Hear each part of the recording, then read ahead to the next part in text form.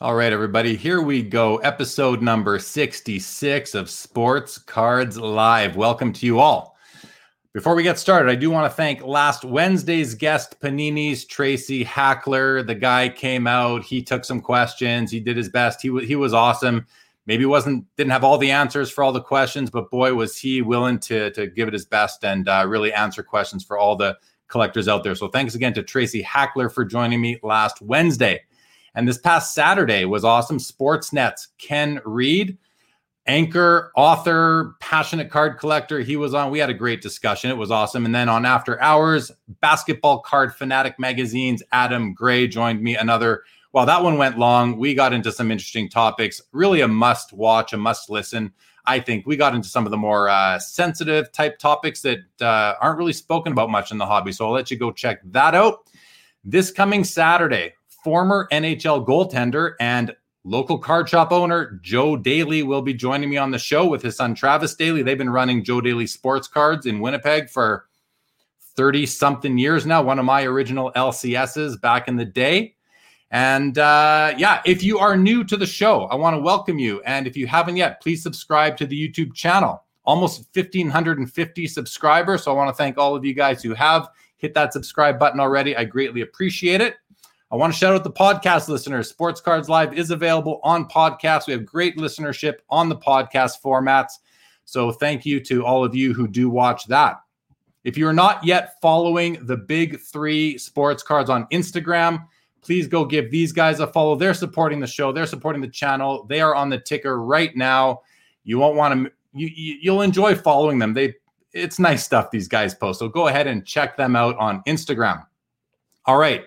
Let's bring out tonight's guest who really doesn't need an introduction.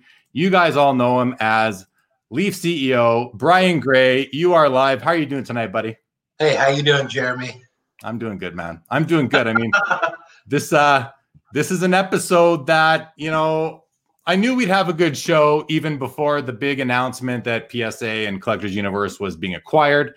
But that news really just made this episode, I think, that much more exciting for me because, hey, this is, in my opinion, the biggest news in the hobby in a decade, maybe since Panini got a basketball exclusive. I don't know. This to me is humongous news. And we got to talk about it and see what people think, see what you think, Brian. So why don't you start us off with a few opening comments on the whole situation? I mean, yeah, it's a big deal. I mean, there's no doubt about it. I think, I was just thinking before we went on, the biggest acquisition in the history of the hobby, to my knowledge, was Topps. But, Upper Deck made some stupid offer that wasn't legit. But, I mean, it sold for 360 or 340, whatever million it sold for. We're talking about double that here.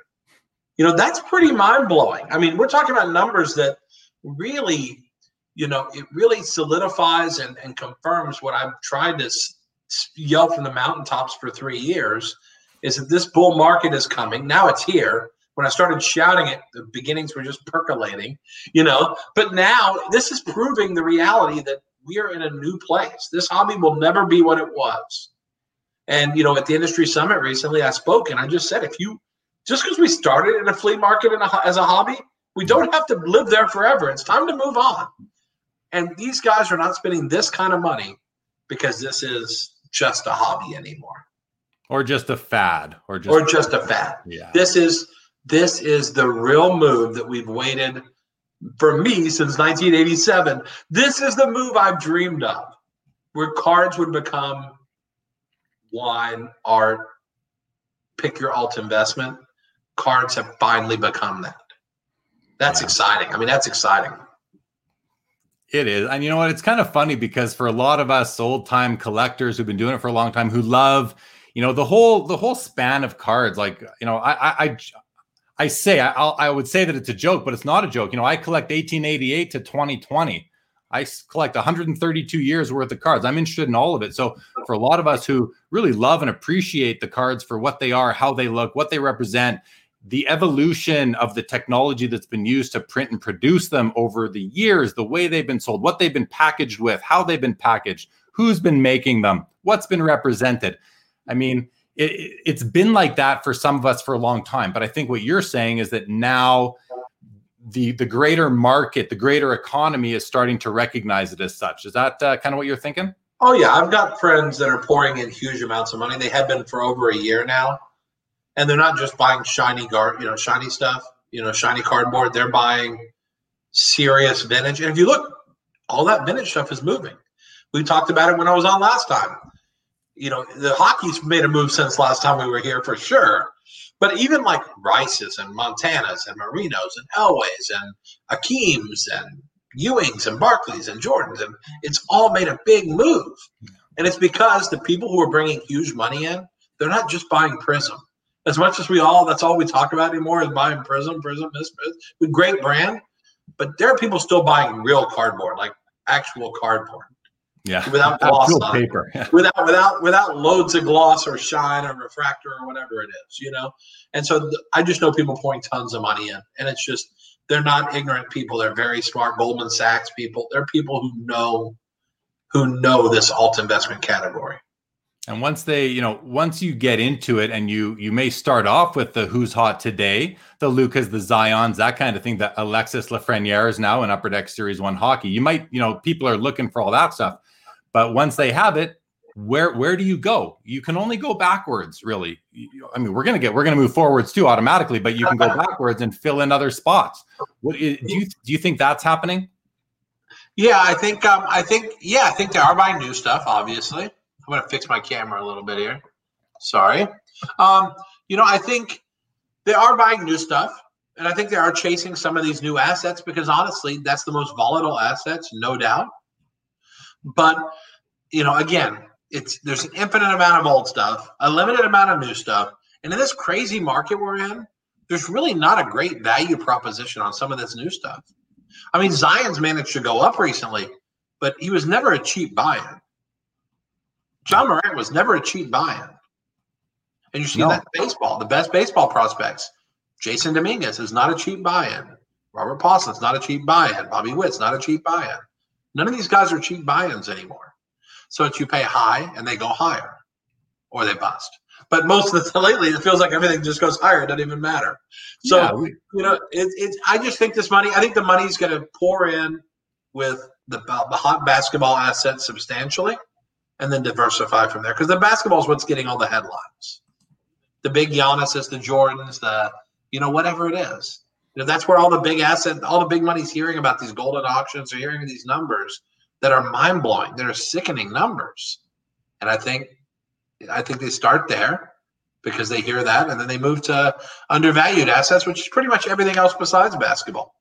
Yeah, well, you mentioned golden auctions. We've happened, and heritage auctions. We've seen these auction houses offering these spectacular pieces almost one after the other. So, good hustle by these auction houses to be able to acquire these pieces in order to sell them for their clients. I mean, that's obviously brought a ton of attention. Ken Golden's on TV on a regular basis, promoting the hobby, and it's a big part of it. Well, here's the thing. I've been getting the Heritage catalog for 20 years.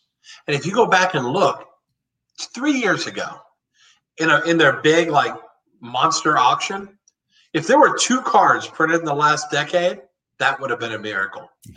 The upcoming auction, there's 150 big cards from the last decade. That's all you need to see. You don't even have to believe them. You have to see that they're taking very valuable real estate in that catalog. And the new cards belong right next to Ty Cobb baseballs and, Honus Wagner first day covers and whatever it is that's in these catalogs nowadays. The crazy crap they have in there. Babe Ruth's game worn jersey. These new cards rival those kind of assets. It's crazy. It's crazy. It's great. So listen, we're going to dive into the PSA transaction here in a couple seconds. Let's just welcome everybody to the show. Brian, take a second. Think about what we're going to talk about in terms of the deal. We got a few angles we were going to get at. So I just want to welcome Rondell. Welcome to the show. The gang's all here. It is showtime. Legion, welcome to the show. The hype is real. Chris West is here. Good evening to you. Brent Turman, hello. Paul Whiting's here. Charles, let's go. Joe's here as always. Welcome, Joe. We got Irving in the house. We got Ziggy in the house. Mike is here. Absolute. Good evening to you. Hello, Paul White. Hello, Matt 14K. Brian's one of your favorite guests. So informative, always hot tips on what to buy. This isn't a channel that tells you what to buy, but you know what? Brian keeps no secrets about what he's buying. So, and he's got some success. So I won't tell you not to follow his lead at all. Jay-Z is now. So welcome to the show, my friend. Absolute BG, third time on SCL. Yeah, that's, I think, three is the most. Maybe a couple of ties there. Jose, welcome to the show. Sports Card Radio, our dip. Oh, okay. I'm trying to whip through these, Brian. So, get out in front of me. All right, Jason, welcome to the show. The question is, will they flip it in a few years? Good question. Well, Brian, remember that one. Let's come back to that. Terry Fortune, good evening to you. Yam is in the house. Yam, welcome to the show. Rondell, cards are now legit. Paul Cashman is here. Hello to you. Here, Ziggy says, what is the estimated market value of Topps Upper Deck Panini America today? The acquisition also adds value to BGS and SGC. I think there are more big deals coming in 2021. We are definitely going to talk about further mergers and acquisitions activity in the hobby. And I am interested to get into the comment that Ziggy makes here about the acquisition of PSA adds value to BGS and SGC. Brian, think about that. We'll come back to it. Anonymous Facebook user, good evening to you. Peter Chow, 52 watchers already. What's your high, Jeremy? Not even sure, Peter. It's been over 100 before, though, at any given time. Thank you. Steve Elmore, welcome to the show. Cardboard Max, welcome. Matt Chang is here. Tiger Jordan, my Sports Cards Live, my must-watch of the week. Really appreciate that, Tiger. Thank you so much. Rondell says, I guess us card collectors are a little smarter than the Wall Street crowd. We were here to the party first. I'm with you on that, Rondell, 100%. Joel Alpert's in the house. Welcome, Joel. Good to see you, buddy. Jeff McMahon, good evening to you. Orvy's in the house. Good evening, Jason. Roy GBV. Aloha, Jeremy and Brian. How's it? It is good. It is good, my man. Tim Marin's in the house. Charles Fuchs, another Facebook users. What's crack-a-lackin'? I love it. Absolutely. Hit the thumb. Mike, very, very courteous. With a lot of courtesy, likes to remind everybody, hit the thumbs up, subscribe to the channel. I appreciate that, Mike. Thank you so much. The Chinner is in the house. Looking forward to the show as well. Ryan Winters, Vincent, Ziggy with the comments. Would love your thoughts on the investment group led by Nat Turner. How much was not Nat's money? And it's not Nate. Just to clarify, who do you think said no? Who else is watching? Who knows? But we'll come back to some of this. Snow Dog, how about some softball questions? Yeah, because I got a hardball pitcher right here across from me, Snow Dog. Let's just mute you though. Let's just block you. Actually, he is now blocked. I don't like that comment. Cardboard Max. That's a nice one. PSA 9.5. Is that a new grade point we may see? I doubt it, but who knows? Matt 14K, thanks for the video on the Acuna and car rookies. How come you haven't posted any more videos? That's to you, Brian. You want to anything on that? I'll say real quick. Honestly, we're barely hanging on at Leaf because we are too busy. And honestly, I don't see my family anymore. That's how busy we are. So like every waking moment, I'm working to try to make sure we get these products out and everything happens. And we're signing so many deals. We've signed celebrities and athletes in the last month. I'm like, holy crap, we are killing it. And so we're doing great, but I just haven't had time to do the little passion things like that. But I will do a video this next week, 100% just for you, Matt. There you go. Love it. All-time grades, Vincent in the house. Welcome, Vincent, to the show. Randall G, good to see you. Thanks to Joel. Yeah, Joel's been on the show before. EMC7, hello to you. Matt K, the card collectors here. Chris West, Jeremy with a stone cold stunner. Absolute. Where do I send my resume? Okay. Welcome, everybody. This is going to be fun now. We've done our intro. We've said our hellos. Brian, let's get into this. Let's get into this thing. I mean, Nat Turner, I don't know him personally. I've congratulated him on Instagram. I think a lot of people have. I'm happy for the guy. He's a collector. He's a collector that has resources. And obviously, I saw a funny meme. It's like, here we are. We're buying PSA 10 Lucas. We're buying PSA 10 Crosbys. And Nat's buying PSA. Now, my initial response to the whole thing was, this is awesome. We've got a guy. He's young too. He's 34 years old, is my understanding. So he's got a lot of years ahead of him to really do something with this company. And he has a collector's mentality. He's the guy that buys the card, not the grade. He's a guy that loves owning cards. I follow him on Instagram. I have for a couple of years. Loves his cards, loves the hobby. I believe in Adam Gray's article in interview with Nat in the Basketball Card Fanatic magazine, issue number 2, Nat said that he spent something like, I think it was 3 hours a day doing hobby activities, which tells me the guy's a hobbyist.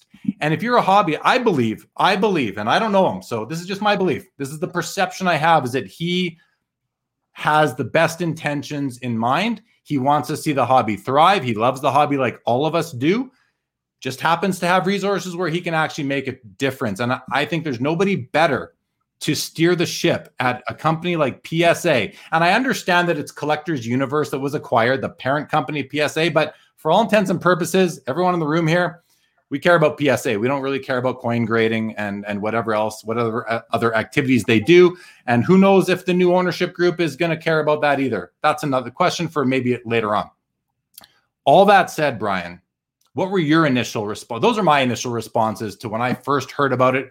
I can't tell you, I'm excited. How about you? Very excited. I mean, I think I've known for a long time there was value there. And, you know, I always have a story, which I'll be happy to share in a few minutes once we get into it, about PSA and potentially, you know, looking at an opportunity there. But I just think the number, I think it's a number the hobby hasn't seen outside money, which again, I've been screaming, outside money is pouring in. It's not just the actual cards. If the cards are that good, people are going to want every bit of this industry they can get their hands on. And they're going to buy all the different types of businesses in the industry. They're going to buy the leaders in all those different parts of the industry to the extent you can buy them. Some of them can't be bought. But I think you're going to see massive acquisition because of it. This is a first step. This is not the one big deal that everyone's going to talk about for the next 10 years. There's going to be a lot of deals. But to see one this size go down this fast, and it's just, I'm telling you, this is the validation I knew it, but some people still needed this validation. Yeah, they needed to see this is legit. You know, I don't know how many more times to say it. No one listens. We're still in the second inning of a 9-inning game. Like, the pitchers are just loosening up still a little bit. Let them get a little deeper with it, you know, get in their groove. We got a long way to go, kiddo. We're going to have some ups and downs on the way to the end, but we have not even come close to peaking in the excitement in the category. So, I mean, I think this is a huge deal. I was so excited. I was excited just because it proves when you come up with a hypothesis or a thesis for how you think things are going to play out over a 5-year period. And like, you start to see the pieces falling into place. But when like a big hammer comes down and snaps everything into place, you say, that was the moment. This is the moment. You're witnessing the moment. Things are never going back to the way they were. Never. Until it's over. When the world goes up in flames someday because of global warming and there's no people left, I can't speak for them. But while there's people, this category is for real. For real. Yeah, and you're right, Matt. You have been sort of forecasting this for a couple of years now. And you've mentioned on the show, I agree with you. This is a big moment in the hobby, because let's face it. I mean, PSA is very important in the hobby. They're not the only grading company. We've got Beckett Grading Services. We've got SGC. We've got the soon-to-be CSG. Let's take a second. Well, let's take a few minutes actually, and let's talk about what does this mean to each of those companies, each of those grading companies, from the perspective of, are they now potential acquisition targets? Is the Nat Turner Investment Group going to go after additional entities and bring them all under one umbrella? What does it mean to these guys? Let's start with Beckett Grading Services, the biggest competitor in the space, besides, you know, along with PSA. What does this mean for Beckett Grading Services? I mean, I think honestly their valuation just got a lot better. I know that people have tried to buy companies like that. You know, there have been calls and they're not getting sold, I don't think. So, I mean, PSA was the easiest to buy because they're a publicly traded company. That doesn't make it easiest because there's going to be some back and forth on was the price high enough or whatever. But at the end of the day, a publicly traded company is for sale by its very nature. The shares are out there every day. Anyone else you buy, you have to convince them that it's a deal that makes sense for them. And it's not as simple as you think. So to me, Beckett just got a lot more valuable. I'd love to be in a position to own the equity in Beckett, because if I did, I would be counting my money right now, because they're infinitely more valuable than they were a week ago. Their grading arm, though, right? The grading services. The business is probably grading to a substantial. I mean, and their autograph authentication has taken over. They're number one in autograph authentication now. I believe they moved ahead of PSA and JSA. I wouldn't be shocked if they did the same numbers as those two combined. They're that much bigger. So Beckett's Autograph Authentication is number one in the business now, and grading, they're number two. I think their company's just gotten a lot more valuable with this acquisition. It's probably worth 10 times what Greg Lindbergh paid for it back when he bought it, So it's worth infinitely more. Fantastic valuation increase there. I don't foresee them getting bought because of the way the person who owns the company's never sold a business. So I don't think he's going to sell this one. So I don't think they're getting bought. I think the most likely acquisition target is probably SGC. Okay, before we move on to SGC, I just want to jump in and say, as far as Beckett goes, I can see them, I don't see a buyer coming in and buying the whole company because I don't know what the media, how good the media business is in terms of magazines and publications, but I can definitely see them definitely spinning off the grading arm of the business and someone coming in and potentially making a play for that. The other thing about the whole PSA sale, it kind of snuck up on us, but, we need to realize that there's been negotiations going on for months and discussions going on for months between the board of directors of Collectors Universe and the investment group that has entered into this deal. So it's not, this has been in the works. And what does that tell me? There's other deals in the works out there as well that we just don't know about because there's confidential, there's non-disclosure signed on these things. That's just the way business is done. The other thing, I've heard some different comments on the price of the shares. So you just mentioned it's a public company. By its nature, it is for sale, which is true. The way they've put it out there in the press release was that it was sold at a 30% premium. But you'll hear people say, well, no, it was only sold for $3 more than the share price. But the way these things are often done is that when you say a 30% premium, it's based on the average close of the past 60 days up until a certain point. And I'm not explaining this. I'm just. Oh, sure. Right. And let's be clear on that, everybody watching, that it's not like they're saying 30%, but it's only $3, which might have been 4%, 5%, whatever it was. It's based on the volume weighted average cost over the 60 days leading up to the close of them signing their deal. Now, see, the one thing about that, it's like Slack, the company that just sold to Salesforce.com yesterday. CNBC said on Monday, at the end of the day, Tuesday, Slack is going to be officially announced to have been purchased by Salesforce. The stock went up 15% when they said it's going to be acquired tomorrow. Then when the price was announced, it was only like another 3 or 4%. Now, this is different, though, because we had no heads up as a public that this was coming imminently at a certain day. So because of this, that move of the stock from 60 to 70, you don't get to give credit for the purchase on that. Like, you don't get to give credit for the fact that it was in play because we didn't know it was in play. So really the premium is only 4 or 5%, but given the historical average of the stock, I think it's a more than fair price. And I do that because, again, without getting too deep in the weeds, we're very, very interested in the current market value of companies and how they're being calculated and what basis. It traded at 50 times earnings and 30 times EBITDA. Okay, those are humongous numbers. Apple trades at 8 or 9 times EBITDA. It trades at 16 or 17 times earnings. So what this means, though, is a huge premium to the market. The buyer group, the investor group, sees potential. That's what it means. They're buying growth. They're buying growth. Apple does not grow as fast as Collectors Universe.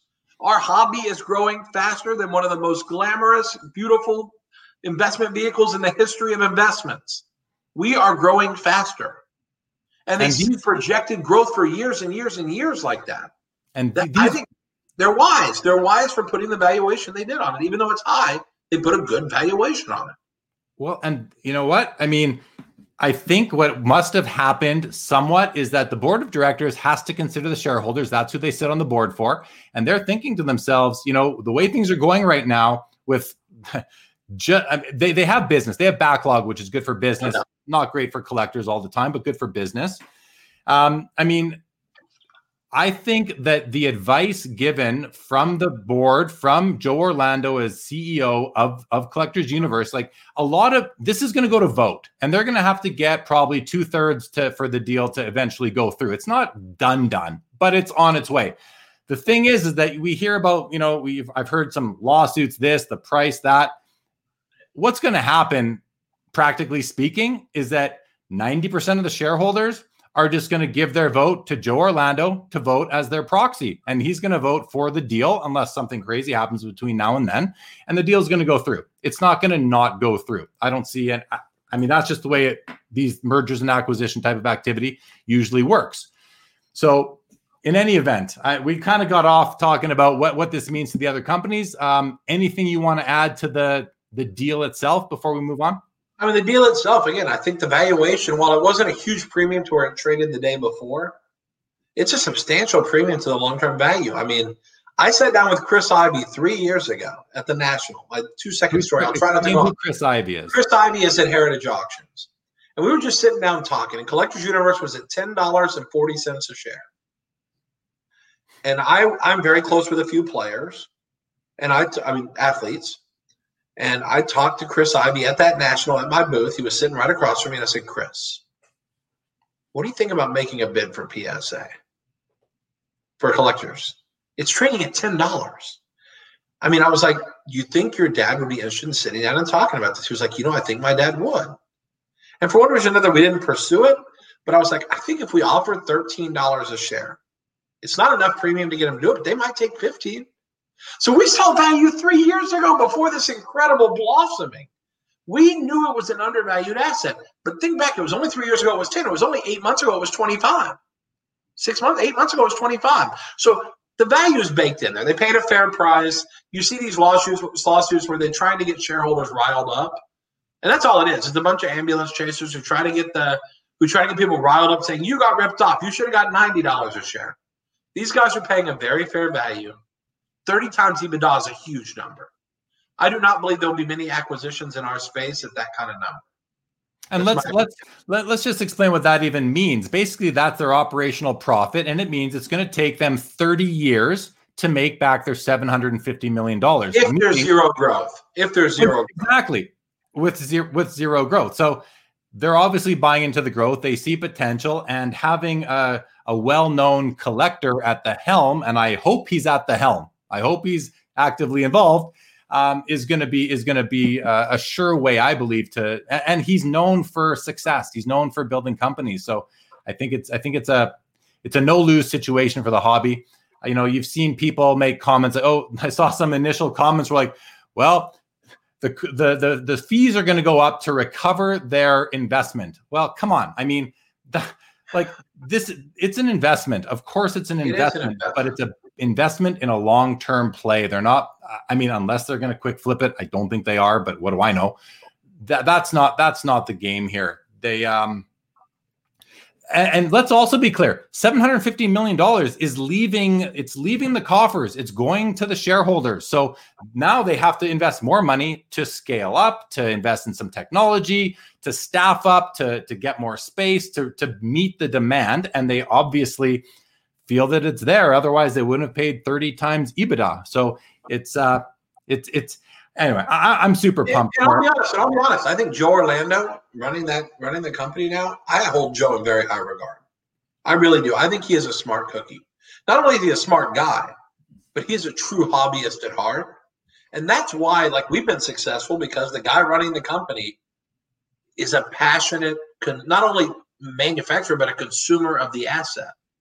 And that's what Joe Orlando is too. He's a real hobbyist. And when you have a real hobbyist running a hobby company, there's something special about that you can't get when you have a Harvard business guy running a company. And Joe's smart. He's a lawyer. He's smart. But he really gets it from a hobby perspective and from a business perspective. I think this new group buying it, they're very lucky to have a guy like Joe running it, to be honest with you. And I think that he's lucky to have this new investor group, this new ownership group to answer to, because great marriage. He's going to be accountable, I think, like he's never been before. It's much easier to run a public company than it is a private company, because public company, you got your board of directors, and oftentimes you've got some of those board members in your pocket.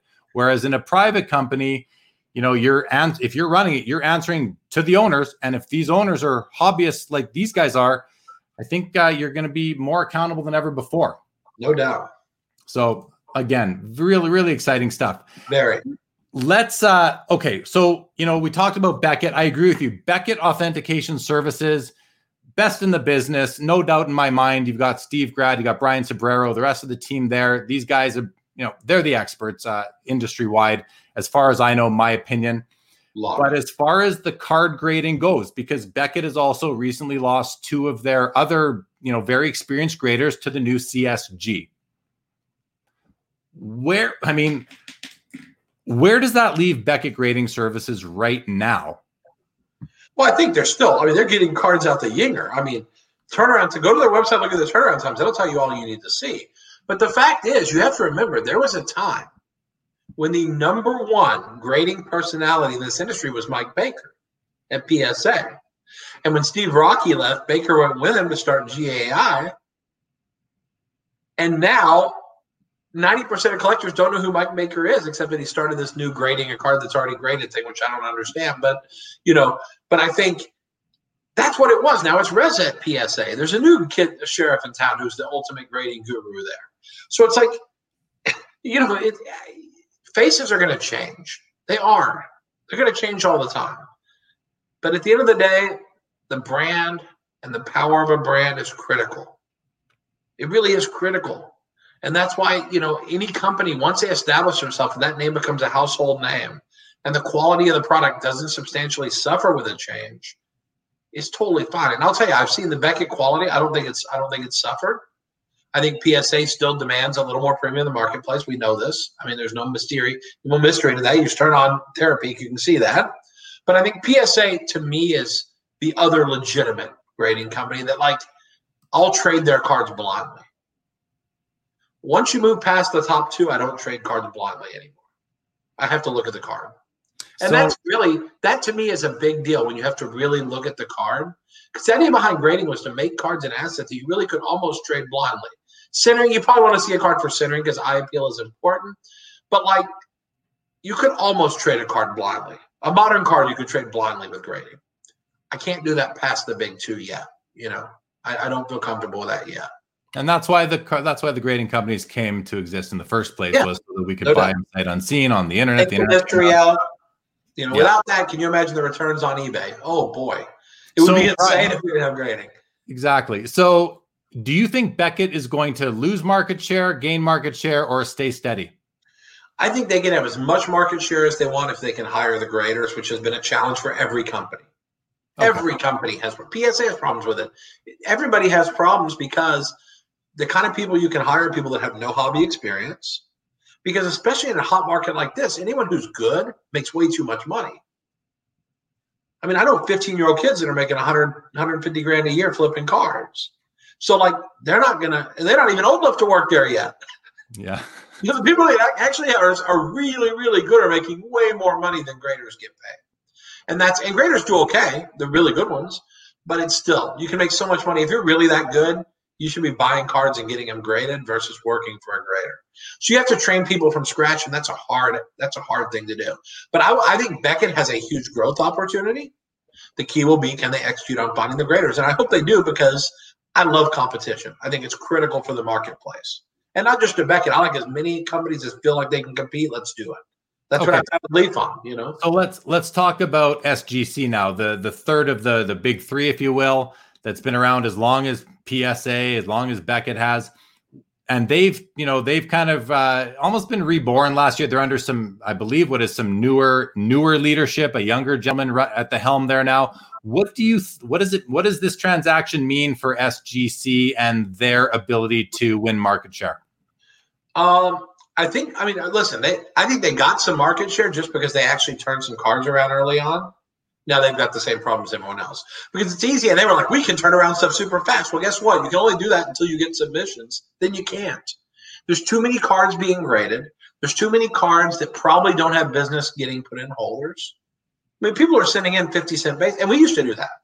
We used to send in really high-grade 50-cent base cards and get $50 for them. But that's cluttering the food chain to where you can't get good stuff graded. And so they got a lot of low-hanging fruit because people were so frustrated with Beckett and PSA because they couldn't turn stuff.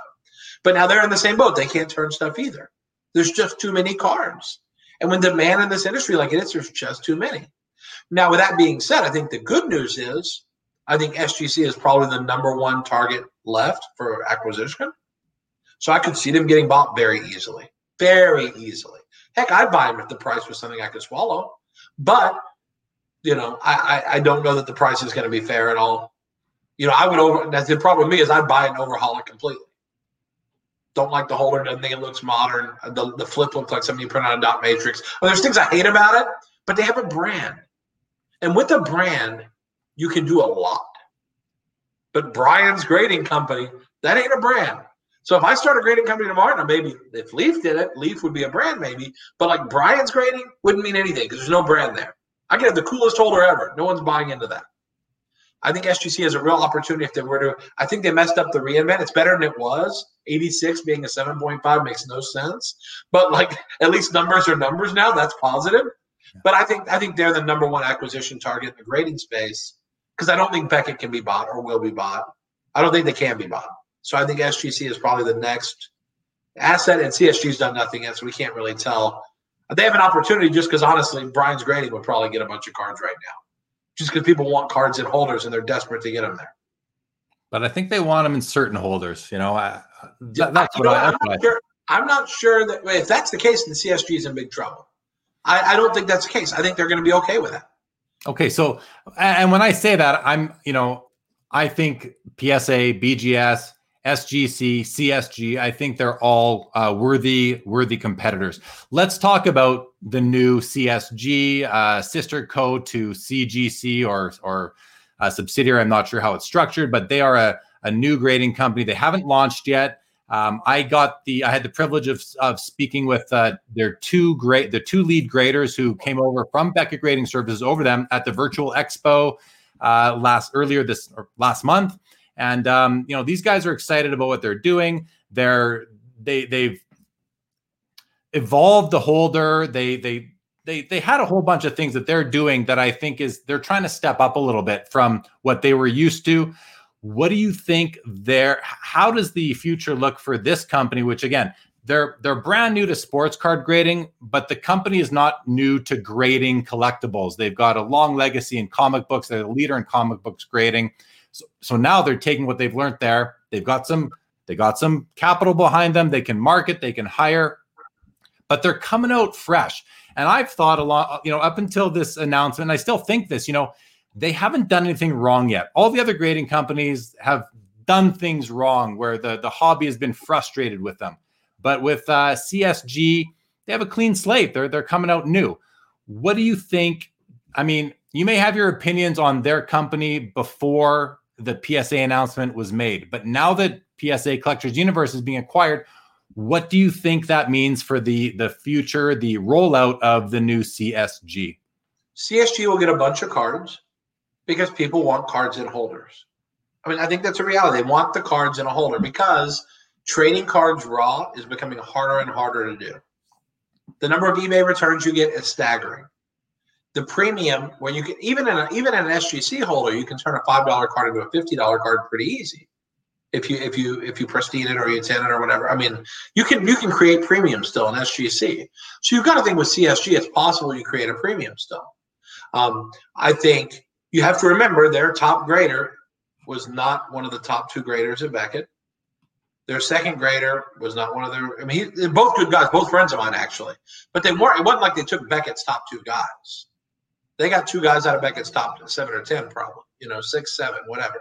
So they got two good guys. But they're going to find it's hard to hire. Also, if they hire people that don't understand, they're going to get so many trim cards coming in that place on day one. I really hope that Weston and Andy are able to look at every card themselves. Because if they're hiring people to catch that alteration, they're not going to catch it all. The two guys have to look at every card initially. Because that's what happens with any new grading service. Is they get all the stuff the other ones failed or kicked or whatever. Because if people are going to test them right away. That first month, I wouldn't be shocked if they're overly paranoid because they're going to get a lot of garbage in there. Stuff that's trimmed and altered and, because people are going to test and see if they're going to put the wrong stuff in holders. It's going to define their company. The first 30 or 60 days will define their company. So I think it's smart that they haven't done anything really yet. They're taking their time. That's probably smart. But listen, people want cards in holders. Like I said, I think even Brian's grading company would get stuff right now. And that's the crappiest name I ever heard. And I'm telling you, it would get cards because people want cards in holders. And to wait 6 months for a 30-day service it's painful. Yeah. Okay, so I want to switch focus here and talk about another sort of sensitive issue around the transaction, which is the potential perceived conflict of interest between collectors owning the grading company. But before we do, we're going to run through a few comments here, and we'll come back to that in a couple of minutes. So I do want to bring up Tiger Jordan's comment here. Sale of PSA could be a sign of even more growth and innovation coming. Just hope it's not a sign of a market peak like Time Warner's acquisition of AOL in 2001. That was the peak of the dot-com bubble.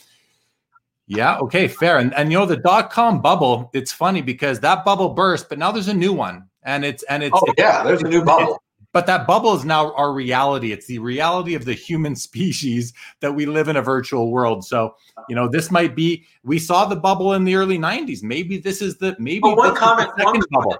This acquisition is not the bubble burst. The bubble burst will be if an online breaker sells for $67 million. Like, that's when you know it's out of control. Yeah. Because that's when pets.com had never turned a profit and sold for $15 billion. Like, this is not what we're talking about. We're talking about businesses that are making money, that are real businesses. And it's like we just see value in that now. We didn't see the value there before. So that's the difference. That bubble will be when an online breaker goes for $48 million. Then you'll know we are out of our flipping minds and the game's over. Then you need to be scared and running for the hills. But this is a smart acquisition. Let's see a dumb acquisition first.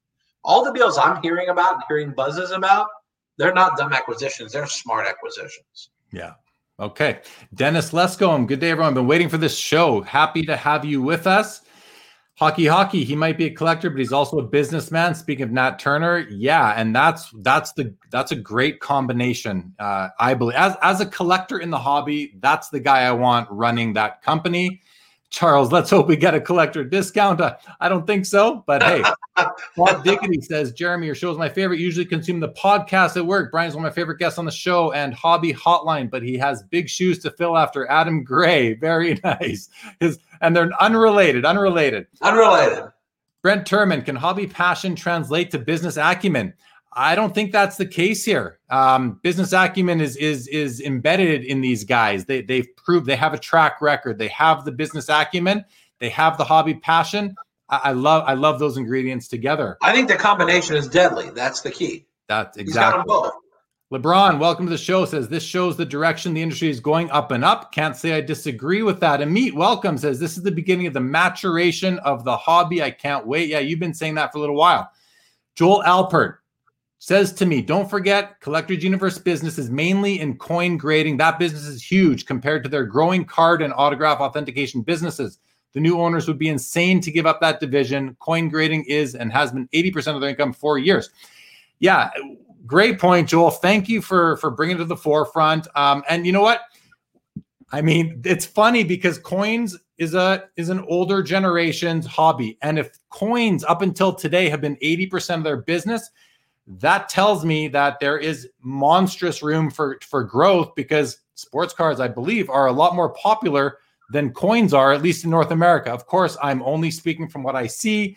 I don't know any coin collectors at all. I don't know anybody who cares about coins anymore. But again, that's who I come into contact with. Brian, am I out to lunch? Are there millions of or tens of thousands, hundreds of thousands of coin collectors still active? Well, what they're buying is cougar ants and eagles and maples and pandas, and they're buying coin. They're buying gold coins. They're putting money in gold, basically using the coin as the vehicle for doing that. So, I mean, yes, there's coin collectors. Now, I don't have a whole lot of guys calling me saying, do you got any Buffalo nickels lying around? You know, I don't hear those kind of things so often, like the real casual collector. But big overseas money pours into those assets because a lot of the assets are precious metals. So, yeah, I think there are buyers for that. I don't think it's 80%, but nowadays I think it's much more balanced. But that just shows you the upside in collectors. But people don't even know the growth of this business. I mean, I wish I could. I can't even tell you. I'm not allowed to tell you how much our business has grown year over year. It's disgusting. And it just tells you that this is everywhere. I know online breakers that are making money that would make you blush. So, I mean, like, This comment is very good only because it shows us that CU has incredible upside if cards continue to develop like they are. Yeah, agree. LeBron says Brian needs to buy BGS. He doesn't think it's for sale. I wish I could buy it.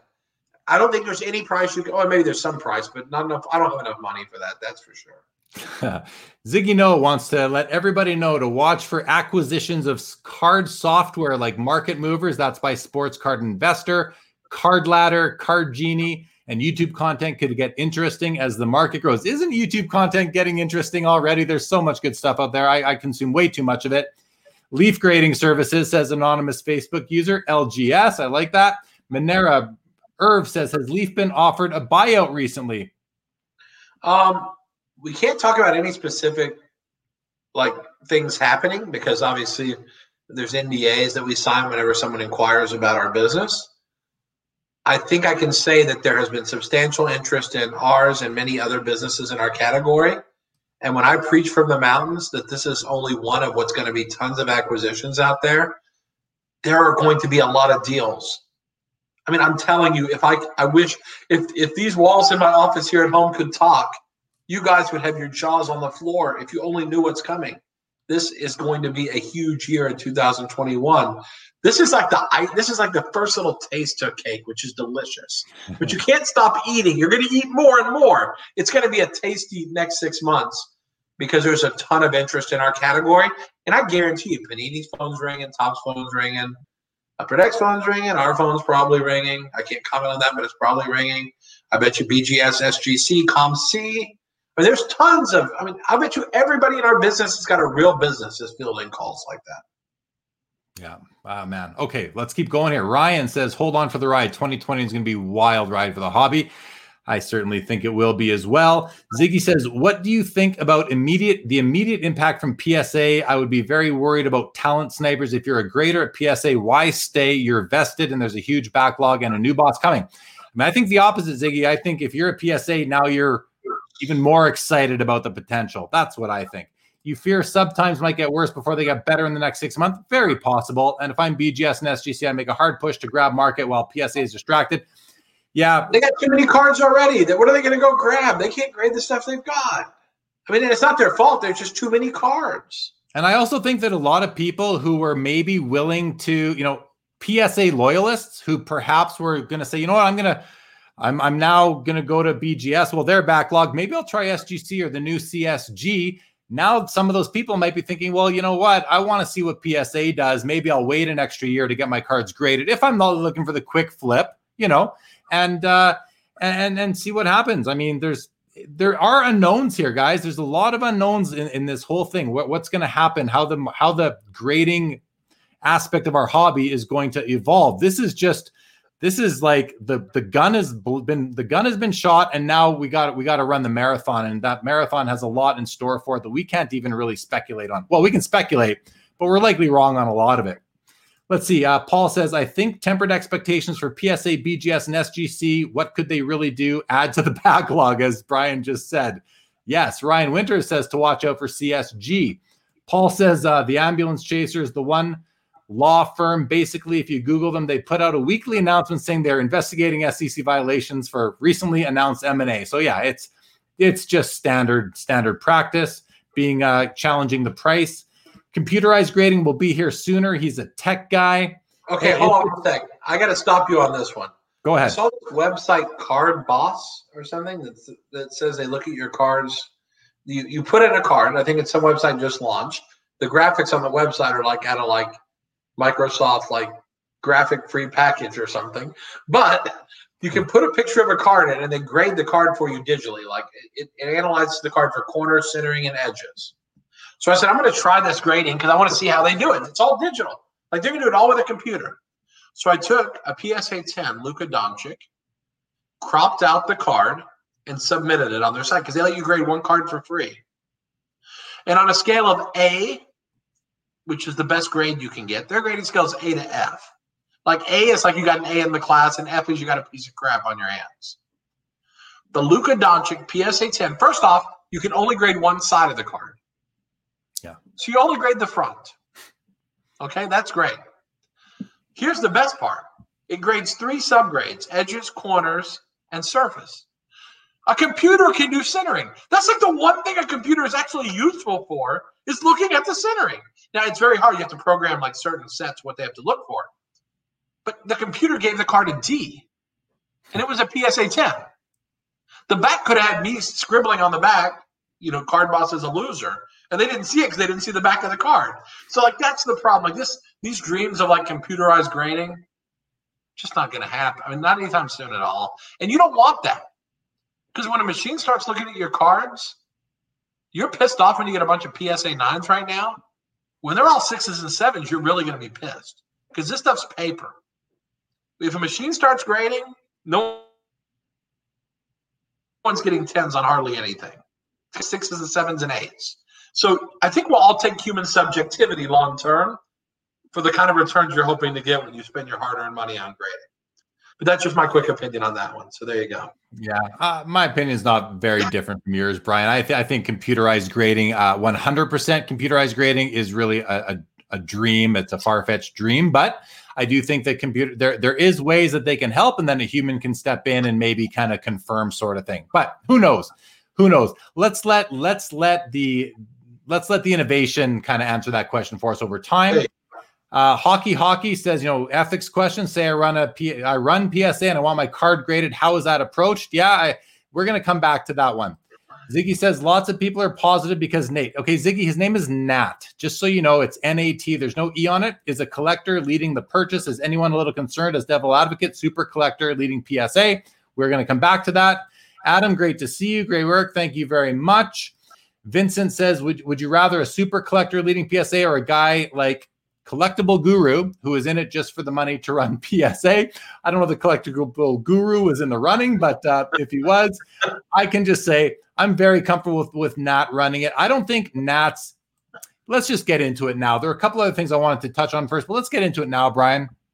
The potential conflict of interest. If you're a collector and you own PSA. So the first question we saw just a few minutes ago is, so I want to get my card graded. How does that work? Well, I'm going to answer this one, Brian, because I believe what's going to happen. Call me naive if you want. I believe that the card is going to be graded fairly. It's going to be graded by a grader. It's going to be graded fairly and honestly. I don't think it makes any sense for any of these investors, and I don't think it's in there. I don't even think they're considering it. They'd be complete morons to want to get a card in a nicer holder. Nat Turner proved to the hobby in February or March of 2019, he doesn't really care about the grade of his cards. He just wants his cards slabbed by a reputable company, and he just wants to own the card. He bought the PMG Green Michael Jordan for $350,000 in a PSA altered holder. And he was as happy as the rest of us are when we get one of our whales to have the card. And it was in an altered holder. He didn't care. The card was pack pulled. He doesn't know why it was marked altered, but he didn't care. He was happy to own the card. I don't think a guy like that is going to say, hey, bump me up a grade or two on this card. Why would he? He's arguably the wealthiest person and collector in the hobby. Why does he care about the grade? Brian, what do you think of that? Well, I think first off, again, this is the conspiracy. Everyone wants to think there's some deep, dark conspiracy. There's always some secret conspiracy going on that's designed to defraud the hobby to make people rich. That's not how it is at all. In fact, these guys spending all this money, I guarantee you, they don't care if they can bump their George Brett from a 9 to a 10, a 75 Brett, even though it's probably a $500,000 bump. The guy sold a pharmaceutical company for $1.9 million. These guys have plenty of money. They spent $700 million on people. You would not ruin the integrity of that company. Listen, my company is a lot cheaper than that, and I guard the integrity very carefully because I realize that someday Leaf probably will get bought by someone someday somewhere. And when it does, the integrity of our company is going to be critical. That brand, preserving the brand is critical. And it's even more so with grading, with Beckett and PSA and SGC. Trust is the only thing that matters. The ability to do a good job is obviously important. But trust, and you're finished. You violate trust, you're finished. And you know what? They can make a mistake, but if we knew that they were grading trimmed cards on purpose, they'd be done. They just made mistakes. The trimmers are better than the graders for a little while, not now, but they weren't. So let me just say that, PSA, being the company we're really here to talk about, their trust has been lost by a lot of collectors. A lot of collectors, for whatever reason, don't trust PSA. That's just the fact of the matter. I believe that under this new leadership, that anyone who doesn't trust PSA should now, I'm not going to tell you what you should do, but if it was me, if I had lost trust in PSA, now is my opportunity to kind of say, okay, I'm going to restore some trust, or I'm at least going to give them another chance to win my trust back, because they're under new leadership, collector's mentality leadership. And personally, and that's how I would approach it. What do you think, Brian? Do you think that they're going to win back some trust from people who maybe lost trust in PSA over the past few years? Well, I think the people who've lost trust, I think 90% of them weren't grading anything anyway. I think there's a lot of conspiracy. I think you can't overrate the message board keyboard warrior that just wants to stir things up, or go on Twitter and try to get people riled up. I mean, the fact is, at the end of the day, again, these companies, I can assure you, because I deal with both. I deal with PSA and Beckett. And I'm telling you, they are extremely concerned about trust and doing good and not making mistakes. And I know Beckett's bought back cards that they made mistakes on. I know PSA has bought back cards they made mistakes on. If you think anyone's going to be perfect in grading or authentication, go get CardBox, that computer thing that gave a PSA 10 Doncic a D, because that's what you're going to be dealing with. You're going to have to deal with a few mistakes, but the hobby's a much better place with their 99 or 98% accuracy than it would be if it were the Wild Wild West without them. And I think collectors are going to come around to that. And if they don't, they don't really care anyway. They're just, I believe most of them are probably there to argue and whine about it, because they would argue and whine if you gave them a $100 bill, why you didn't give them 200. It's just some people, that's their nature. But I think, I don't think they've lost tons of customers. They got so many cards coming out there, but they don't know what to do with them. So I think, maybe some people will be open-minded to it. But honestly, I think people are going to try to dig into this and say there's some deep, dark conspiracy. Because, hey, isn't that fun just to wreck people just for sport, Yeah. Well, not to me. Not to me. Fun. Some people like that. Well, there's tons of people. There's tons of people that just love to be negatives, hate on other people. It's just unfortunately, it's a lot of people's human nature, but it is what it is. We just have to navigate through that noise. Okay, lots of comments coming in, guys. I'm looking at where I'm at. Man, we're almost 30 minutes behind on all your comments. I'm going through a bunch, and I see Vincent and Ziggy having a bit of a conversation about things, and they both. I think I corrected you guys. There's no E in Nat. It's just Nat. It's not Nate. Ziggy, I want to say something to you too. It's not CMOC. It's COMC. It's not COMC. COMC, Ziggy. If you could do me a favor and start calling it COMC. Moving forward forever. Never say COMC, CMOC. COMC, Ziggy. Please. Especially with the channel you have, I think you would do yourself a lot of favors if you would refer to the entities as they are actually called. That would be great. Okay, let's keep on going here.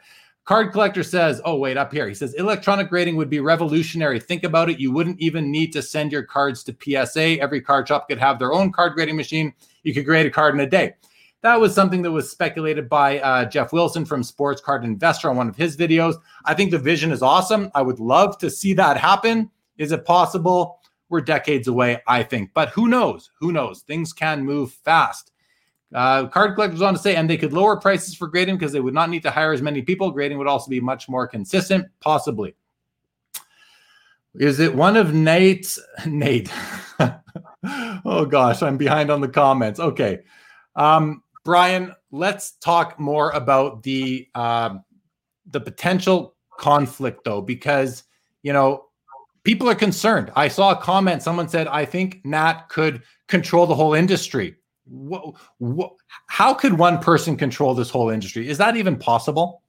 Let me paint a similar picture. Open your wallet and look inside. The U.S. can just go print $1 trillion tomorrow. So yes, they could do that. But if you do that enough, you will totally disrupt the integrity of the US dollar, and it will no longer be the reserve currency of the world. Okay? Everything in the world will not be priced in dollars anymore. So PSA, think of it like Rome. Rome used to be the dominant world center. And now it's an also-ran that's overrun with COVID more than almost any other place. So I mean, you're in a situation where you just have to know that PSA is 100% not going to run the presses the same way the U.S. government's not going to just print unlimited amounts of money without understanding there's a consequence. This guy's got enough money. He will never make enough, nor the other people. Everyone's ignoring the other names on that deal. Just scroll. I'm not going to get into it, but scroll down, look at the other people involved. He's not the richest guy in the deal. Not even close. So, look at that deal. And I promise you, there's no amount of money they could make bumping cards that would make any difference at all. Trust me. There's zero chance. I actually have more confidence in PSA after this than I did before. Because now I feel because I know how I run Leaf. And someone who loves it is at the helm. And even if he's not at the helm, it's still Joe Orlando at the helm. Joe Orlando loves it. He is intimately involved in a lot of that business. And I got to say, I have no problem. I mean, I think this is great. I feel more confident with more hobby people being involved. I really do. And honestly, I think on their board of directors, they should bring in another outside hobby guy or two, just to add more than business ears to their board of directors. Especially now that they're private, they probably have more freedom to do that. I love seeing hobby impact. I think that's huge. Hobby input. And I think they will. I mean, I think guys like this, these are sophisticated business people. They understand high level business. And I think part of that will be the optics of it all. They've considered what we're talking about already. They're not dumb. These guys know what, and especially because they're hobbyists, they know how the hobby thinks. So I have no doubt they'll bring in some external members onto their board so that they can have a fresh set of eyes on things, another perspective, another real seasoned business, people with business acumen that have experience, that understand these things. There's nobody I'd rather have.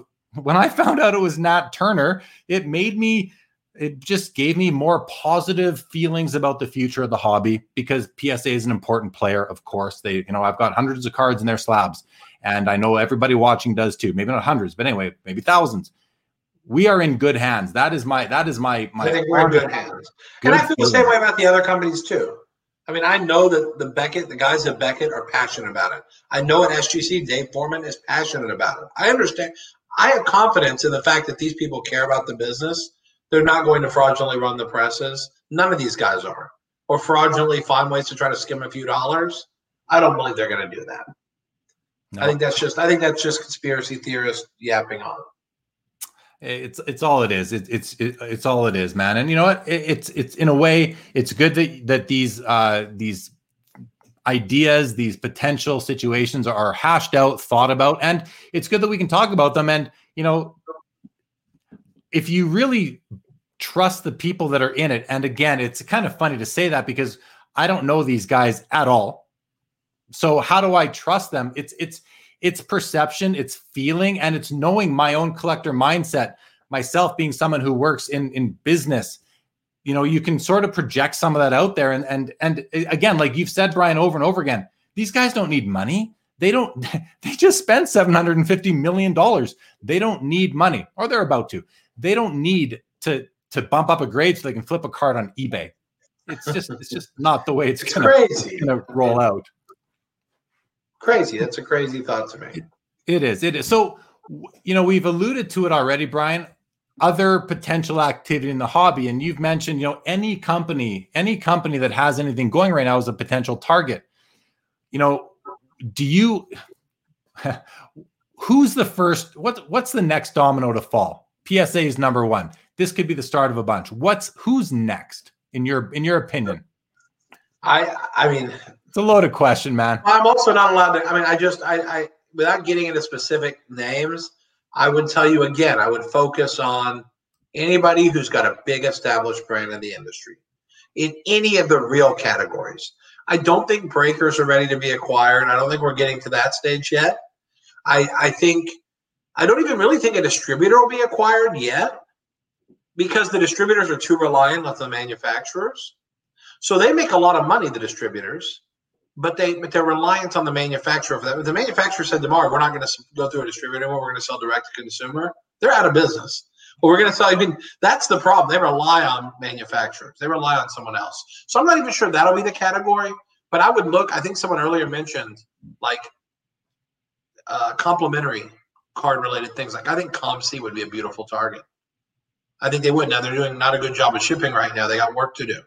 They're not executing well on that. That's a problem. And I publicly have called them out and said, guys, you got to work on this. You are a great company. You're a true technology company in a business that needs technology, but you've got to execute better. I know COVID's getting you, but you got to figure out a way to execute.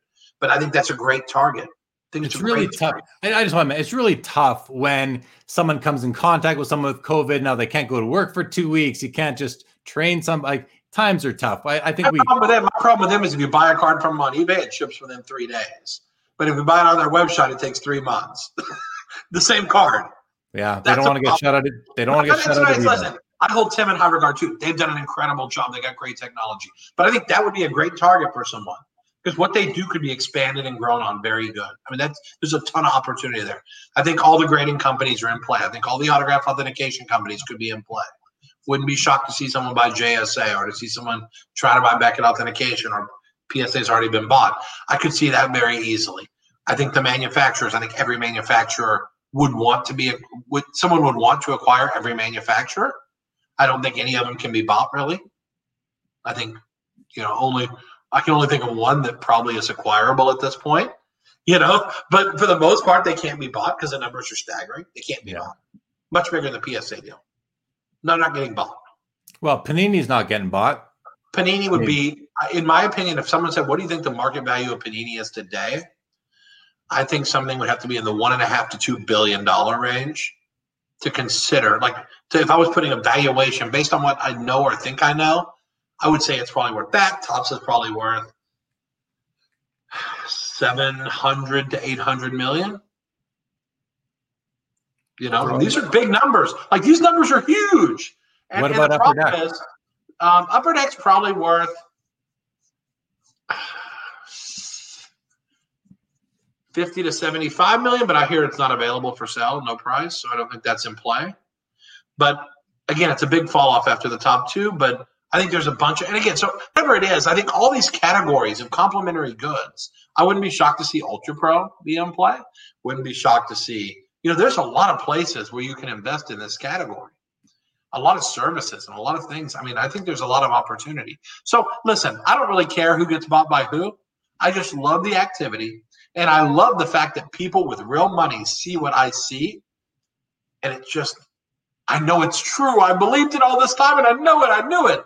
And these guys are vindicating it. And it's that passion that's going to take us from what feels like a frothy, hot market. That's what's going to take us the next step. And why we're in inning 2 and not in inning 6 of a 9-inning game. We're still so early. Just wait. I can't wait. I'm so giddy because I know what's coming, and it's freaking huge. This industry is about to get media and press in a way you won't believe. Nothing. Today is nothing. Yeah, it's good to hear your positive outlook on this thing. I mean, and you've been saying the same thing for a couple of years now, Brian, if not longer. So. And you've been right, so I'm not going to start doubting you now. That's for sure. I want to say hi to Amish. Plenty of people laugh at me. Trust me. Plenty of people have laughed and said, "Yeah, but like we said, have to go up because you're in the business." And I'm like, trust me. Doesn't matter what you say. We're going to be in a junk era again. Those days are over. There is never going to be junk like that again. Doesn't matter what you say. People will laugh at you. People will challenge you, and they will find ways to try to knock you down. It's just the way the world works. Like I said earlier, we just gotta navigate our way through that noise. Hello to Amish Dave Archer. Welcome to the show. Okay, we've got, here's a good question. What's the median salary of a grader? Does anybody know? Any ideas on that, Brian? I don't know specifics. I will tell you that I would bet that a grader can make a decent living. I do believe a grader can make a decent living. The problem is, like I said, someone who's good enough to be a senior grader at a grading company can probably make 3 or 4 times that buying and selling cards. Because so they have the skill. What is a decent salary? Put a number. Why don't you give me a suggestion of what you think a decent salary is, and I'll tell you if I think graders make that. Because 150 grand a year. I think only the very best graders can make that kind of money. I think most graders are more entry level than that. But it's because of what I just said. You can't hire people with experience. No. I think someone with experience makes 75 or 100 grand maybe. But most of these companies are hiring people who are not card graders and turning them into card graders. And that is a slow, painful process that will pay fruit 3 years from now. But today it's painful because someone has to look at every card they look at. So you're doing double the work for years until they master their craft. And you know what, Brian? That's why I think for these companies to continue to flourish, and if PSA is going to be not only acquired but now capitalized, that they will probably pay better to the graders. Legion says here, he just looked it up, graders make 10 to 15 USD an hour. I mean, not true. My babysitter makes more than that. Not true. I bet you there's not one grader at any grading company. I don't know what SGC pays. No one's making $10 to $15 an hour. What they might advertise is, while you're going through your training, that you're making $30,000 a year during training. But no one's moving to California to work for 10. Right now, In-N-Out Burger in Dallas pays $15 an hour. So you're not going to get a grader for the same price as the guy with a cute hat and apron that has to answer the door and take hamburger orders. I mean, you're not getting the same. You're not getting the people for that. That's nuts. I paid $15 to warehouse people. There's no way you're getting a grader for $15 an hour. That's crazy.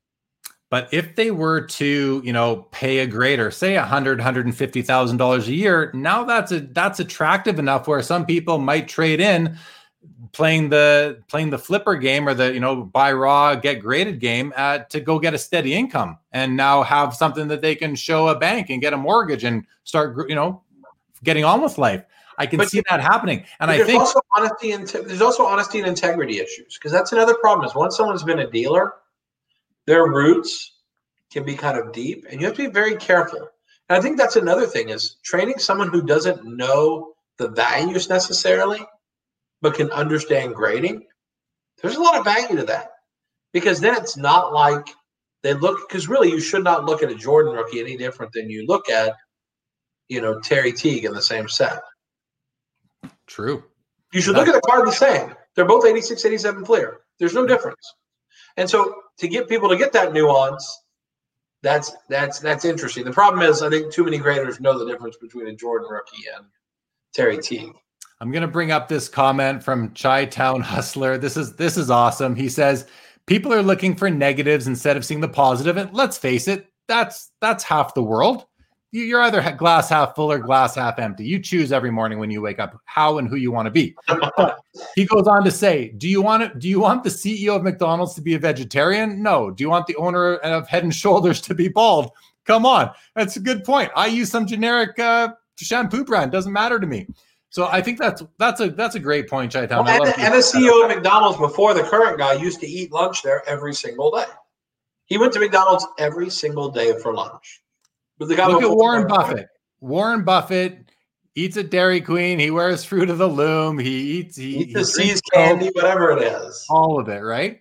Here's a question from Ziggy. I want to let's speculate on this a little bit. Brian says, how much of Nat's money was part of the deal? Do you think he was the catalyst or just selected as the face of the group? Why are they going private? Why not stay public? So let Brian, let me give my opinion. I'll be shorter than you. My thoughts, and this is purely speculation, just guessing. What went through my head when I read it was that I'm thinking Nat went in for $100 million. The other guys split the rest somehow. That's what I think. I think that he is leading the charge here. I don't have a freaking clue. How do I know? I'm just going by what I think. So don't take this for anything and don't laugh at me. Don't believe me. It's just what I think. I think he's leading the charge. I think he has the vested interest. And why go public? Why go private? Because it's less costly to run a private business. It's less onerous to run a private business. Being public is a pain in the ass. Simple as that. And it costs a lot of money in professional fees every year to be a public company. Hundreds of thousands, if not millions of dollars a year to be a public company just on legal and professional fees. So there's a lot and control and answering to when you're answering to shareholders who know, let's get another thing out there. Public companies are owned by the public. The public has no idea what goes on inside these companies for the most part. So they're not really in a position to vote on things. All you read are the financial statements. And if you even read them, no, you're going off of press releases and what your friends are telling you most of the time if you're voting on any shareholder activity if you're a shareholder in a private company, unless you are highly interested, which most retail investors simply are not. So tons of reasons to go private. And you're really going to take money out of the lawyers and the accountants' pockets and put it into the business is one big part of it, but it's control. It's accountability, who you're answering to. Brian, your turn. I mean, I don't spend other people's money, so I don't know whose money it is. I don't really care. What I can tell you is when I read down the names who's involved, I am knocked over impressed. I've never met Nat. Never met him. Never met Cohen, the owner of the Mets. Never met him. Never met any of these guys on this deal. Never met one of them. But you know what? I hold them in very high regard already because they're smart. And they're smart. I see it. And they have vision. And so I don't really care whose money it is. I don't care if that is $5 and the rest of it comes from. I don't really care. I love anyone who's creative and can see what other people aren't seeing. And very few people saw Collectors Universe stock at $70 and thought, man, that's a deal. They thought it at 20. They don't think it at 70. At 70, they're like, man, it's gone up a lot. But to see that high price and say, I don't care. There's a vision that's much bigger. I love these guys. I've never met one of them. I love them just because they have vision and they're smart. Yeah. I want to meet them now. So now, Nat, if you're watching, give me a shout. I'd love to. I don't go out to eat. I'd love to buy you virtual coffee because I'd like to get to know you because you're a smart cook. These guys are smart. So again, I think they're smart to go private. I think gives you more freedom to do the things you need to grow. You can now sacrifice short-term success for long-term vision. You cannot do that with a public company. One bad quarter, you get slaughtered. You can't raise money anymore. We looked at potential opportunities that involved either taking over a shell of a company that was there before or selling to a small SPAC. We looked at these things. And everybody we talked to, every investment banker we've talked to in our process, in our journey, has told us you don't want to go that road. You're going to spend $500,000 a year just being compliant. Yeah. And that's for a little guy like us. You're going to spend $500,000 a year to be compliant, with Sarbanes-Oxley, all the other crap you have to do. And you're handcuffed because everything is by the letter of what do you got to do tomorrow to hit numbers. And it makes you sacrifice what you think is the right thing sometimes to the numbers. And we don't want to be a slave to the numbers. We don't want to have to come out with a product before it's ready because we have to make the quarter. We want to come out with a product when it's ready because we need it to be good and want it to be good. Yeah. And I think there's all the reasons in the world to be private. Much better situation. Another thing to consider is that when you're a public company, you now have to watch your share price on a minute-by-minute basis. You're watching that all throughout the day as the CEO, the CFO, the executive. And it's its own entity. The stock price, the share price has nothing to do with what's going on in managing the business and running the business. It's decided by the public, and the public has no idea what you're doing inside. Shouldn't say no idea. Very limited exposure to really what's going on inside the company. So to be a slave to your share price takes way too much attention away from actually running a company, in my opinion. Couple comments here. Oscar Dad says, I think this will be good for grading in general. We'll keep BGS, SGC, etc. on their toes, and they will be trying to keep their respective market shares. Agree with that. Anna Orsini says, if there can be a pizza shop in every strip mall, how come grading companies can't put small shops in there so we could walk our cards in and they can also clear up some of their backlog? Well, the answer to that is control over the quality of the product they're putting out. And I think that's probably the biggest. How many people do you think touch your card when it gets sent in for grading? One person opens the package, it goes to a room, someone verifies the cards on the order. If there's any cards on the order that are not already in the system, someone's going to investigate those cards. That's another person. Then they go to grading. The grader grades the cards. Then they go back. They get slabbed. Then they get verified. Like 7 people, then someone ships it. 7 or 8 people are touching your order. You can't, it just doesn't make sense. It's just, you're going to have the infrastructure. It needs to be like it is. They need to have control, security. And segregation of duties. There needs to be segregation of duties between receiving and grading. Otherwise, duties. Security. These are valuable assets. You can't have them flying next door to Sparrow's Pizza. Come on. You got to have a much higher. It's got to be Fort Knox in these places now. Yeah, no, lots of reasons for that. That will never, I don't think, happen. Now, if the idea of putting a grading machine in every card shop ever comes to fruition, then that might be different because you don't have the human grading it. But then, the security thing isn't an issue because you're in and you're out potentially, but who knows? Tiger Jordan says Nat has a positive reputation in the hobby and his collection is obviously revered.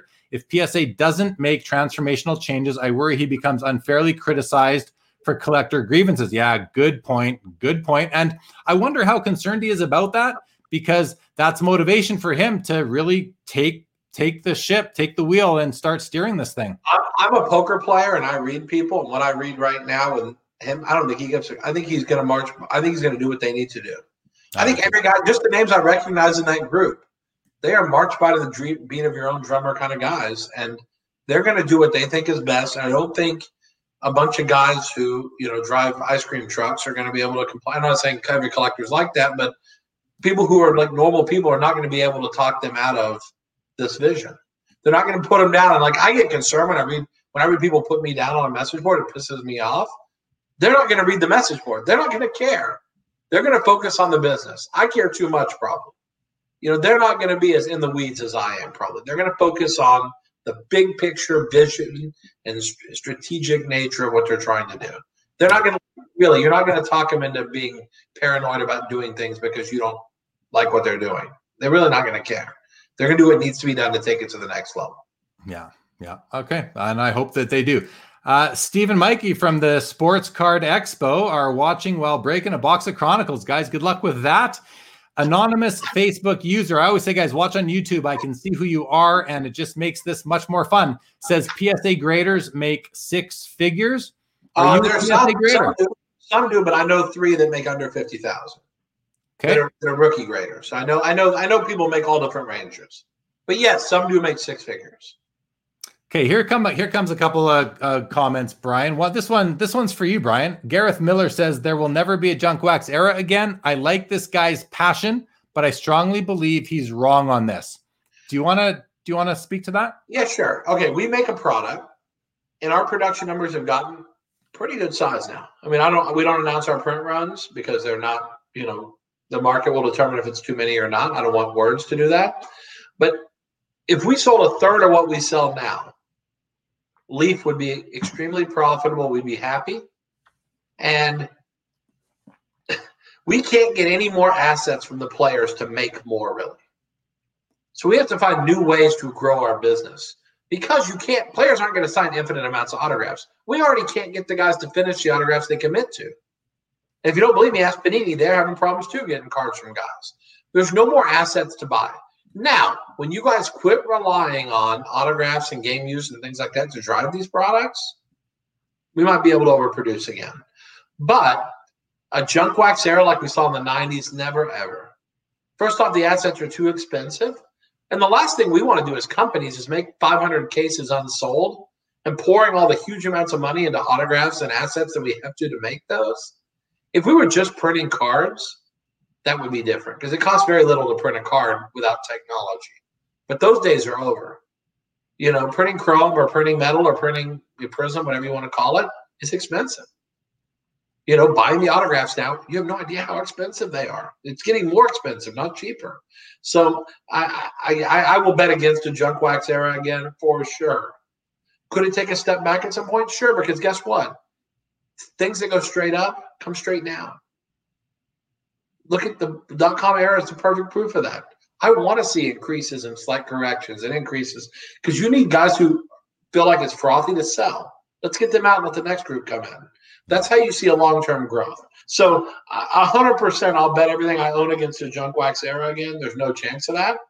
But manufacturers have to be responsible. There's no doubt about it. And I think that's why this rally's fueled. Well, it's because Panini has been relatively responsible. Topps has been relatively responsible. Upper Deck hasn't, so have we. We've all been relatively responsible in trying to manage what we're putting out there. And I think that's been important because in the past, manufacturer greed has been a sticky thing that's hurt the hobby more than once. And we're not seeing that now, which is a huge plus. Huge. Okay, next comment. Anderson, welcome to the show, says, do you ever see a time when the card companies pre-grade and sell only pre-graded cards? Well, Brian's grading service. No, I'm just kidding. No, but you know what? I don't think the manufacturers, we don't have time for this. I mean, really, we're being honest. We're all stressed right now. You talk to people at Panini, they haven't had a vacation. My guys can't take vacations. I mean, not that we're going to go anywhere during COVID anyway, but we're all dying with just trying to get great products out the door and getting guys to sign that make millions of dollars and who really don't need us, convincing them to sign. So, like, we don't have time to grade the stuff also, you know? Although, you know, if you want Brian's grading service, drop me a line at Leaf CEO on Twitter, and I'll maybe you'll see Brian's grading service or Leaf grading someday. Who knows? Well, the other thing is that there's just not a demand to have every card graded. So while I understand the question to Anderson and appreciate it, I just think it would almost be ridiculous to the point where, you know, it's a good way to look at it is what percent, I don't know that we know the answer, but what percentage of cards get graded or are desired to be graded by collectors? And it's certainly not 100%. It's going to be much 10% or less. Yeah. Well, there's more commons than there are stars and sets. I mean, in Prism basketball, it's 30 cards that people grade. Yeah. Out of 300. Will Sani wants Buffett's genes. I think we all want to live as long as this guy does, eating the way he does. Charles says, will there be junk wax era again? Maybe. However, will it be as bad as the early 90s? No, just stay positive and hope everything is under control. And that's kind of the leap of faith that a lot of collectors kind of need to take. And with the new change at PSA, in a way, you know, it's a bit of a leap of faith, but I think we have something to stand on in that Nat Turner is a known entity. I guess the other people in the investor group are known entities as well in the hobby. So I think it's a good thing. Tiger Jordan says the bigger aspect of the deal is less about Nat being part owner and more about the business going private will allow PSA to make more aggressive investments in innovations without fear of showing short-term ROI. Yes, 100% agree. That's the key. Agree. Gareth says, I love this hobby, but nothing's ever in control. It's all chaos. The sky is falling. We'll take that with a grain. I know you're kidding, Gareth. Can I say one thing on that real quick? Please. You're a stock guy. The way you know you're at the top is you cannot find anyone who doesn't believe. Everyone believes. So I love when people are nervous and when they don't think there's anywhere to go, we're at the high point. That's what fuels my fire. As long as people are scared or nervous, we're fine. It's only when the biggest bears suddenly become bulls that you have to really start assessing where you're at. So I love the fact that people are still nervous about, man, have we come too far? Have we done this? That's how Tesla got to 500, split it pre-split, or post-split, 600. It got there because people never believed at any price. They never believed. And as long as there are doubters, you have a chance. But when everybody believes, that's why Apple's stuck at 119 and can't go anywhere, because everybody owns it because everyone believes. There's no doubters anymore. The doubters are what fuels incredible growth. You need things to sell for new records. If the Honus T206 Honus Wagner didn't sell a few times, we'd never see it go up in value. You need liquidity to a degree in all assets for prices to go up. It has to happen. Yeah. Joel has a serious question for you, Brian. He wants to know if you could give it all up and be a winning professional poker player, would you? I think I could be a winning player. The problem is I don't think I could do quite as well as I do in the card business. Brian, I can be a winner. Your poker face needs to be better than it was when I played poker with you in about 2012 or 13. Well, you have to understand. I got a good read on you, Brian. How about this? When I play with you guys, I play every hand. Now, I think Joel's seen me more recently. I tightened my game up a lot and I started playing hardcore. I started playing like I was playing in, my chips can't be replaced. I have to love and nurture them kind of play. And I used to just be wild, man. I play every hand because I figured I can outplay people on the flop always. And now today I'm much more of a rock. But, pre-COVID, I had an amazing run before. A poker room opened across the street from my house. And I was crushing the game every night. It was unbelievable. And then COVID came, so I kept my fat butt at home, But, I could be a professional poker player, but I think I'm much happier in the card business. I love this. This is what I was born to be. You do. Ed Seat says the reason why there was a junk era was because the companies made a few products a year so they could keep printing the product throughout the year. Makes sense to me. Yeah. 1,000%. Yep. Okay. Let's see what else we got. Oscar Dad, question for Brian. Does your business have to pay players more for on-card autos compared to sticker autos, or is it all part of their contract price? This is a great question because I'll be honest, more of our products are going to sticker than ever before. And a lot of people don't like that, and they criticize it. But here's the issue. The guys, number one, are losing cards left and right. And in some cases, they can't be replaced because of the technology. We can't reprint just one player's cards in a certain technology. So like suddenly they're gone forever. I will tell you this football season, 5 players lost complete packages of cards because they're moving around from training to the pro camp to this to that. I mean, one player, I've sent him 3 batches of the same cards. He's lost them every time. I'm like, what the hell? And then this guy left his cards in this city. This guy left. That's how we come out with products like Trinity Football we just came out with in freaking October. Like, that's poor. That's poor execution on our part. That should have been out in July. The problem is getting on-card autographs during the season is impossible. These guys won't sign. So in football, we're going to mainly sticker because then we can get all the stickers up front, and these products are going to come out fast. And yes, they won't be on card, which you won't be tickled about on some of the releases. Some of them were already stickers. But because they come out much faster and much earlier, they'll have more premium value because there won't be as many cards out when they come out. So there's a trade-off. But the biggest issue is players are getting to the point, like when we call Giannis, if I say, Giannis, I'm going to send you 300 cards, he would laugh at me. Like, he would laugh at me physically. So, like, if I'm not going to do a big batch to last for 6 months or a year, and you can't just go print Giannis's cards. It doesn't work like that. You have to, like, print the whole product. So what would happen is these biggest players would all be redemptions in every product. And I'm not going to do that. I think the sticker autograph, I'll tell you, if you don't believe the sticker autograph, if you think the sticker autograph is the worst thing ever, go look at the autographs that are fading off of cards that are signed on card. Like Mike Trout Bowman Chromes, that trade for $10,000, $15,000. Those autographs are disappearing. The Pujols as well. Pujols disappearing. I mean, 2011 Leaf Metal Football, the autographs are disappearing. They changed pins the 1 year, and they're not holding up. So that's what happens with on-card. I don't see a whole lot of stickers disappearing, do you? And then also when a guy dies, we had Carrie Fisher autographs a year after she died because we had stickers. If she was only on card, that'd have been quite a feat getting her to sign those. So, I mean, we're still doing Gordie Howe autographs. The guy's been dead for 3 years. We're still doing Gordie Howe autographs all the time. There you go. There's an argument for stickers being a good thing. But again, a lot of people are going to see that as that's blasphemy. How dare I say stickers can be a good thing? But I think there's some positives that come with stickers and there's some negatives. As a purist, I love the player touching the card, but it's not exactly the same. So be it as it may, we don't pay a different price per se. But the problem is some people just say no. If we say, like I just did a deal with a major A-list actor, and I paid the guy almost $500 an autograph. Okay, so it's a big name. But the deal had to happen right now. If I had to print cards, he wouldn't have got the cards till next April. The deal's not happening. So it's stickers or screw you, Brian.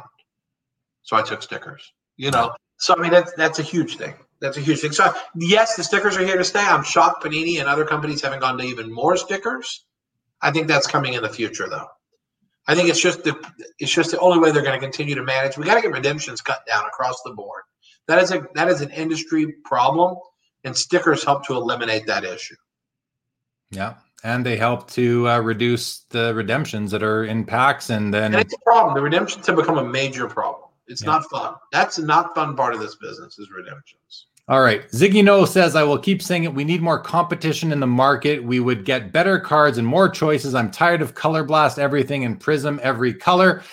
And you know what? We are all entitled to what we like and what we want. I will just say to that, the stuff is selling. I see people loving it. So, I think there's a demand for it. And but that said, yes, competition is good in every market for the most part. Of course, in this hobby, you just don't know what would happen, and there's licensing issues and all this stuff. But yes, competition is good. I think that just goes without saying. That's why there's anti-competition laws everywhere. So, okay, Bob Diggity says, I love that Leaf affords a budget collector like myself chances to get a Soto RC auto, Mahomes rookie cards, etc. Cards that are 4 digits elsewhere. One suggestion is please put some quirky write-ups on the back. I got to agree with that. Enough of the congratulations. Which I've been congratulations, you got an autograph? Congratulations. I spent my money and I got what I was buying, what I knew I was going to get. But congratulations, you got a Teddy Bridgewater. It doesn't have to be I mean, it's funny when you get like a common player who never hits. Congratulations, you got a loser. So it should say sucker instead. And we try to do some bio stuff, but honestly, a lot of it, you would be surprised how many times players have refused to sign cards because we got their weight wrong or their height wrong. And we pulled it off of publicly available data. We actually had a player refuse to sign because it said he weighed 240 and he weighed 230. And it's like, are you kidding me? He was, I didn't know how much I weigh. And I was like, are you kidding me? And the guy would not sign the card because the weight was wrong. So like, that's why we try to steer clear of things that are, it just create. You can't understand. I can only tell you, trust me, I'm a card purist. I wish it was a whole encyclopedia there. Yeah. But it's not. All right. Gareth says Topps has also increased the print runs by quite a bit. If you compare the pack odds from say 2011 to 2020, I believe if companies did reveal print runs, it would be great for the hobby. What do you think of that, Brian? What do you think of, we don't know the print run of a Connor McDavid or a Sidney Crosby Young Gun or a Luka Prism Silver or any of these things. Why don't the card, and try and keep this one a little bit short, but why don't the card companies reveal the print runs? Unless they're serially numbered, of course. Yeah, I mean, serial number cards are what they are. I think, honestly, there's some value to the mystery because like Panini, like in Contenders, when it comes out, they don't tell you which cards are short printed. So there's always a chase while people are trying to figure out what's short print, and then they tell you like levels, like super short print, mega short print, whatever. It's kind of fun, that part of it. I think the bigger issue is I don't think a lot of collectors understand that a number that seems very, very high in today's market is very limited. Like if I told you I made 1,000 cases of a product, you could say, holy crap, every Leaf print run used to be 200. But like the demand for these products, if the demand's 2,800 cases, 1,000 is way underprinted. But a lot of collectors can't get their arms around what scarcity really is relative. Like if you knew there were 4,000 Jason Dominguez Bowman Chrome autographs, would that impact your opinion? Does it change if there's only 1,500? Does 4,000 sound like a lot to you? But do you really have a good point of reference to know if it's a lot? That's the thing. Well, the only points of reference are other cards and their populations. Let's talk about the Luka for a sec. The Luka Prism, whatever the PSA 10 population is, call it 15,000 or something right now, maybe 17, maybe 18. To me, that's a fraction of the people that live in Dallas. Everybody in Dallas knows who Luka is. I'm not saying everybody in Dallas collects sports cards, but there's got to be 15,000 people in Dallas alone that want a Luka Prism rookie card. Yeah, no, and I think here's the thing. If there were only 500 of that card made, you wouldn't own it because you would never be able to afford it. And not you, but you generally, people would not be able to afford these cards. You need there to be that many Luka Prisms out there so that you can actually own one. And guess what? How many shares of Apple stock you think there are? There's plenty. You can buy as much as you want, but it's still worth owning. And I'm not saying this is Apple stock, but any alt investment. It doesn't matter how many there are as long as there's twice as many people that want it. And the production now is too low compared to what demand is. Demand is at an all-time high. And hopefully it stays there. Hopefully it stays there. Super Bad says, I think people are using their profits from the stock market to buy into sports cards. Yeah, it could be. They're getting their money from different places. Gareth says, I appreciate the interview, guys. I'm not trying to be a hater. Jeremy already has a hater from the Virtual Expo. Yes, I do. And I got to say, that's a bit of a feather in my cap to have a hater. I think it's my first one. I got a few. Congrats. Welcome. Yeah. Thanks, man. Thanks. We'll have a cheers next time I see you post-COVID. Charles says, at the end of the day, guys can be investors or collectors, but it's all about the cards, man. There you go, Charles. Bringing it back down into perspective. It's all about the cards. Nothing matters more than the cards. We love the cards. Legion says, can we get any juicy hints on next year's Pop Century signers? Love the product. A fun distraction from the stress of sports collecting. You got anyone you can tease us with, Brian? Yeah, I'm trying to think. Some of the headliners that we have, and there will be, how about this? I can also tease that in addition to Pop Century, there will be an ultra low print run Pearl Pop Century, which will be a high-end entertainment product. But I can tell you the rare signers we've already gotten, Michael Keaton has never signed before. He was Batman. He's an expensive autograph. Like photos on eBay are $300, $400, $500 on Michael Keaton. I couldn't believe my eyes, but he's expensive. Michael Keaton signed. We got Sly Stallone this week. So Sly Stallone will be signing for Pop Century next year. We're getting Ray Liotta. I just did a rapper a few minutes, Fetty Wap. I don't know if you know Fetty, but he's great. So we're adding like weird, cool names. I'm getting some of the Bachelors. I think I just did a deal for Rainn Wilson from The Office. Everyone loves Dwight. You got Dwight? So yes. So, I mean, you understand, working from home here every day now, I'm like an animal. Like I'm frantically out doing deals with everybody I can do because I want to get new names. I want to create more excitement than ever. And I can tell you, I've done more deals in the last month than in the last year. Chuck Norris. I got Chuck Norris in Pop Century. I love it. Cool name. Well, you had me at Dwight. I really want you to work hard. Get Pam and Jim and even. Trust me, I'm trying. I want all of them. And we had some of the lesser people on the show, and people love those cards. Like we had Meredith and Oscar and Creed, and people collected those. They liked them. So I know this is going to be exciting. And again, Stacy Keebler, the old WWF girl or whatever, the very popular, beautiful gal. She's in the product. Like I told you, we got Fetty Wap, the rapper, Joey. I mean, we're adding all kinds of people. You have no idea. And so we're getting deeper and deeper and deeper in the deals. So I think you're going to love Pop Century next year. This year was great. Next year will be new level. There you go, Legion. Sean Robb has an interesting question. He says, do you see strong European and or Asian demand for Leaf products? Starting to see a little Europe. At the industry summit, I probably met with 5 or 7 people from Europe who tell me that the UK and other places are starting to really grow. Asia, absolutely. We have a good Asian customer base. And, that market is very, very strong. That's no doubt about it. But I'm seeing a general growth in the UK and other places. I'm seeing growth. Where I'm not seeing growth is places like Germany. And I mean, like some of those markets that there are some hockey customers there, you're not seeing the other sports really take off like I thought they might. But the UK is starting to pick up. So that's promising. But again, we sell everything we make. Today we sold out of Valiant Baseball in 30 minutes. That was how long it lasted. 30 minutes we sold out. So there's not like a lot. I don't need to go chase customers all over the world. I can't take care of the United States. I can't take care of Texas. I mean, I can't take care of their customers right now. We turned away over 100 people, dealers on Valiant Baseball. We turned them away and said we couldn't supply you because they replied 35 or 40 minutes after I sent out the email. That's the problem with the industry. But that's why I'm telling you we're in the second inning of a 9-inning game. Yeah, that's a good sign. That's a really good sign. All right, Chris West says, some sticker autos look nice if the design is made with them in mind. After the fact, slapping a sticker on looks bad. I'm with you 100% on that. 100%. Joe goes on to say, does Leaf instruct players to keep the autos on the sticker and not have the signature spilling over so that it's incomplete? That is a challenge. That's the worst thing about stickers. And it's hard to keep the autograph on the sticker, especially when a guy has a big autograph. So like right now, we have a deal in place for a great player, one of the greatest players in his sport ever, and the deal's about to fall apart because he can't sign a sticker. But he wants all his autographs done in the next 14 days. And I'm like, we can't print cards for 5 releases in 14 days. And he said, I can't sign a sticker. My hands are too big. Which tells you he's probably a basketball player. And he can't sign stickers. He said, if the sticker was about 5 times the size, I could sign it. So why don't you do a bigger sticker? Well, he wants a sticker that's like triple, quadruple our sticker now, which would take the whole card up. So which I don't know if we can do a sticker that would cover the whole card.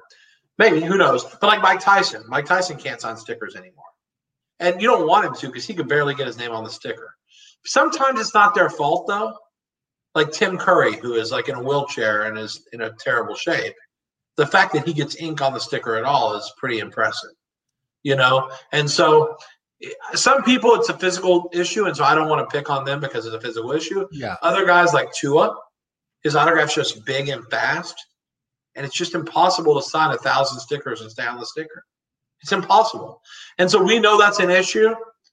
We try to weed out the ones that are terrible. But if a little bit goes off the sticker, I'm not like this one place I disagree with Beckett. Like they give 9 autographs if any part of the autograph goes off the sticker. I don't think that's probably the right way to do it. But yeah, we wish they would. Again, that's part of the issue is there's no way. What am I going to do? Tell a Slice Stallone you're out because you got 3 stickers off the sticker? Yeah. Not going to happen. Yeah, exactly. Okay. Greg, who works with you at Leaf, says we have stickers of about 8 deceased hockey legends. That's cool. I mean, products can keep on coming. That's nice to know. Tim Witzman says, Brian, I don't know if it's been asked yet, but would you ever consider making a Pokemon buyback product? People have asked me about this for years with Magic. They wanted a Magic buyback product. And I got to be honest, the stuff is so expensive now. I'm just not sure that, I'm not sure what you'd make or how you'd price it, or I mean, honestly, we got to stay in our lane. We're going to cut back the number of buybacks we're making next year anyway. And we made 5 buybacks this year. We're cutting it back to 2 next year. Not because they don't do well, because they do phenomenal.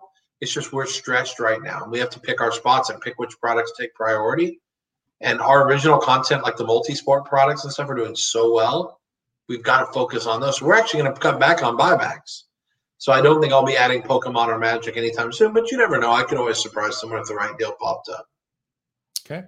Yeah. And there are opportunities there. There are lower buy-in points in Pokemon where you could do something, and it would obviously sell out. There's no doubt about that. Absolute says, can stickers be better incorporated into the card so they don't just seem slapped on there? We've addressed that since the comment. And Greg Cohn, who does our production or a lot of our design and organization and product development, does a really good job of integrating those stickers. Sometimes there's less integration than others. That's this Greg Cohn right here, who, Chris, yes, he is the product builder for Leaf. ComC Barry is in the house. Welcome, Barry. Barry at ComC says, my thought is that companies compete for a bigger piece of the pie, but the industry also collaborates to grow the pie. That wasn't really evident in the junk wax era. Correct. Well said, Barry. They used to say greed is good, but greed was what caused the junk wax era. Enjoying success is not the same as greed. Yes. Okay. What else we got here? I'm just scanning a few of the comments here, guys.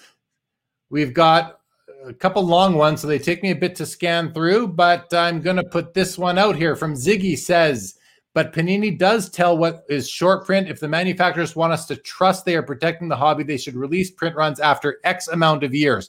Not right away, but they should be released. When was the last time Panini told you how many cases of a product they made?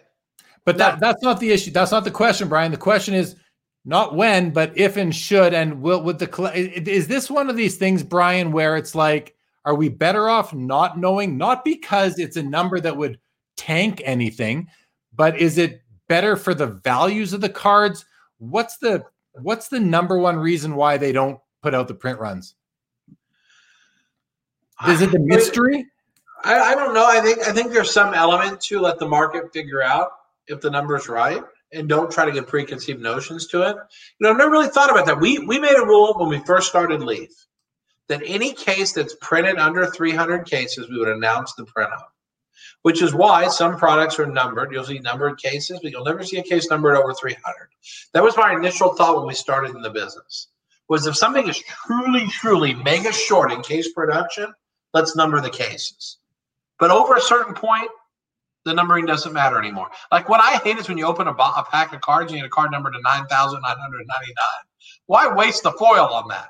Yeah. You know what it cost them 15, 20 cents to stamp that number on there?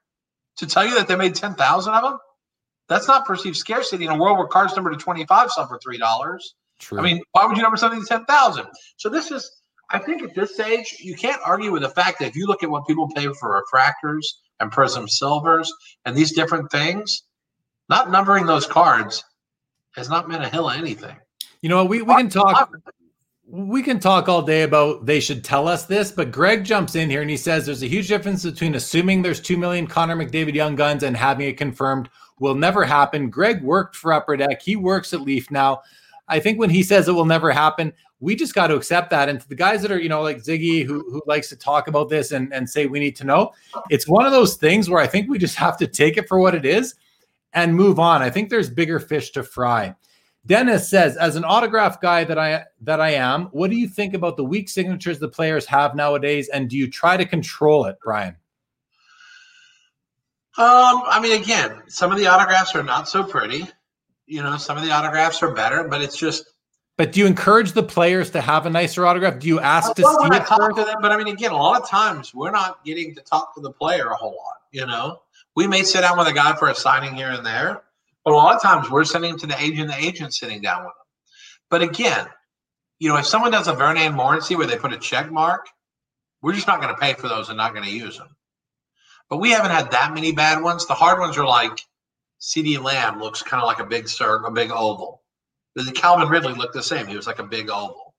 So it's kind of like, what am I going to do? Tell CD Lamb your autograph sucks? If he just puts a straight line, I'm not going to accept that. He puts a check mark, I'm not going to accept that. Or just the letter C, I'm probably not going to accept that. Yeah. But like, it's his autograph. Do you ever work it into the contract itself? Like, do they have to give you a sample of what it's going to look like, or you just sign them and hope for the best? No, that's the problem. That's how we don't get deals done. When you start putting restrictions, like if we said, if you don't have your stickers back within 2 weeks, we're not paying for them. We wouldn't get any deals. Yeah. If we said your autograph has to be this level of quality, if we can refuse it, if we don't like your autograph, we'd never get a deal. So like we have to find that balance between doing business and getting deals because you guys want deals. We have to find that balance between that and not caring. There's something in between there. It's not like we don't care. We just got to make sure we also deals. So we're an advocate for you with these players, but we also have to be realistic and know that once they go pro, they don't need our money anymore. Right. Giannis doesn't need sticker money. He does it to be nice. He doesn't have to do that anymore. Got it. Okay, let's keep going. Andrew Oliver welcome says, would love to see members of the Red Hot Chili Peppers in Pop Century, as would I, Brian. That would be cool. Rod Booth in the house says, Brian has to get the Trailer Park Boys. That would be fun. Joel Alpert wants more Britney Spears. I made another offer this week, so we'll see what happens. I love Britney. I'd love to have her in the product again. Oz Card Dad says, you're making an impact and have some relevance if the haters are going to the effort of hating. Keep up the good work, Jeremy. Thank you, Oz Card Dad. I appreciate that. That's really nice of you. Thank you so much. Chris Tickner says, why doesn't Chuck Norris get deceased? Because deceased are afraid of Chuck. Yeah, the Grim Reaper is scared of Chuck Norris, I think is what you're saying. Well, right no, I saw on CNN a few minutes ago that COVID got Chuck Norris. It's just that's how it is. Chuck Norris is invincible. It's amazing how old he is, and we have pictures of him doing his signing a few weeks ago. And I swear he looks like he's in his 60s, and he ain't in his 60s. But it's amazing. He's in great shape. Disco Slob says, Leaf is neat. There you go. Chris West says, companies don't fight over the same pieces of pie anymore. Now they try to make their own piece bigger, which is really, that's a good thing overall. Make the pie bigger. Can we stop talking about Panini? I was having a good day. Greg Cohn says, they're good guys. They're good guys, and they do a great job for the hobby. Everybody loves to hate the big guy, but I think they do a good job. And they're good people there. That's the other thing. A lot of times we don't know who's behind these brand names and these emails that you might be sending off. They're good people there, and everyone is challenged right now. I encourage people on every episode just about to have some patience. I know you got beefs. I understand your frustrations out there. I get it. But I think we just have to be a little bit patient. I know you've been patient some people have been patient for a year waiting for a response on things. It's a tough situation. Greg Cohn says, better off not knowing print runs. What happens to a card you paid X for and you find out 5 years later the print run and it potentially damages the value? Could be. Mike says, BG, where's the Madonna coat? Will it be in relics? No, you know what? I got an email from Fanatics this week saying that they haven't heard back from Madonna because of COVID and just please be patient. So my birthday came and she didn't call me and sing happy birthday because I guess she's on hiatus with COVID. So I guess that's next year. I get my coat and my happy birthday serenade from Madonna. So Madonna is not fulfilling her redemption. Even Madonna can't get her redemption back, guys. She's busy. She got a bunch of kids, She's busy. She's just like everybody else that works in this industry is busy, and life is busy, and COVID, and people aren't working at that. We're working from home now, all that kind of stuff. And for the first time tonight, I am happy that we are at the bottom of the comments. Thanks everybody for all the comments tonight. If you have enjoyed this show, hit that thumbs up button on YouTube. If you haven't enjoyed the show, hit that thumbs up button on YouTube. If you haven't subscribed yet, please subscribe to the channel. I greatly appreciate it. We've had this is the second best viewership we've had, Brian. It's not number one. It's your number one, but it's not number one. When I had Jeff, beat me, so I'll know who to knock off. You got to knock off. Jeff Wilson from Sports Card Investor brought over 10,000 views to one of my videos. Way more than any other video I've done. So I believe that. This is Mikey from the Sports Card Expo says trying to get. Oh wait, hold on. He says selling a set of 1990 Leaf Series 1 and 2. Beautiful set back then, and still love the stuff. Trying to get a metal LaMelo. Yeah, we had LaMelo when he was a kid. Unbelievable. You will get it. You will get it. What do we have here? Hey, BG, any plan on doing basketball products like you do with other sports? No. Basketball draft is one place we're not going to go. And I'll be honest, I think Panini does a good job there. And I think that the timing of their products, there's not really a place. I don't think there's really a place in that market for a bunch of draft pick stuff. I think football is where there's a great place, and we've established such a strong brand there. We're going to focus on football and baseball for draft picks and really try to do a great job.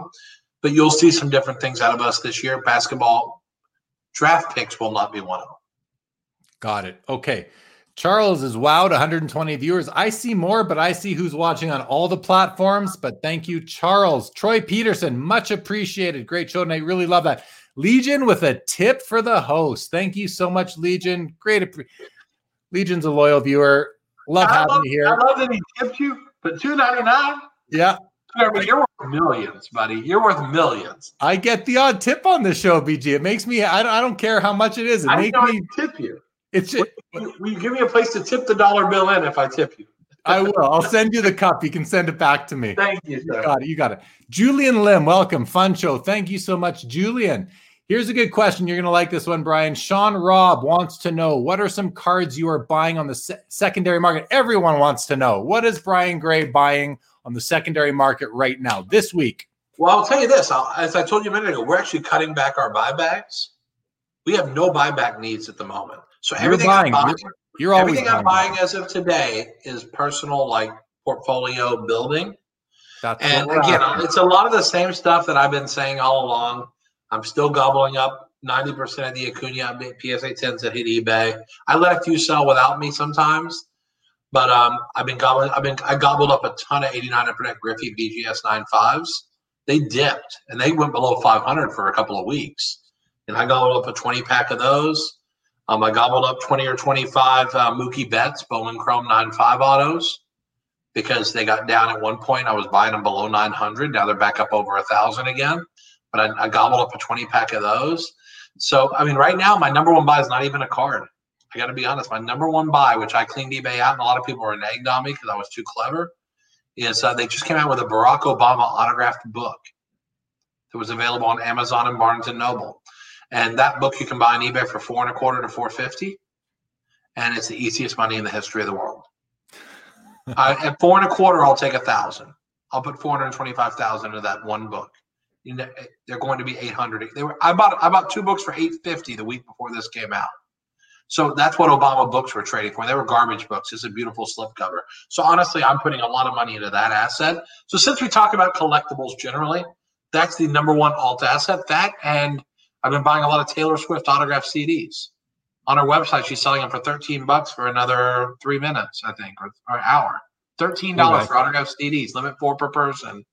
And I own about 900 of them that I paid higher for. I paid a lot higher, but you put them on sale for the holidays. So I think that's again, I would buy at $13, I would buy 10,000, so I mean, like there's value all over the place. Cards, autographs, Pokemon, there's value everywhere. You just got to look for it. And you have to, I talked to someone the other day, you got to zig. When everyone else zigs, you got to zag.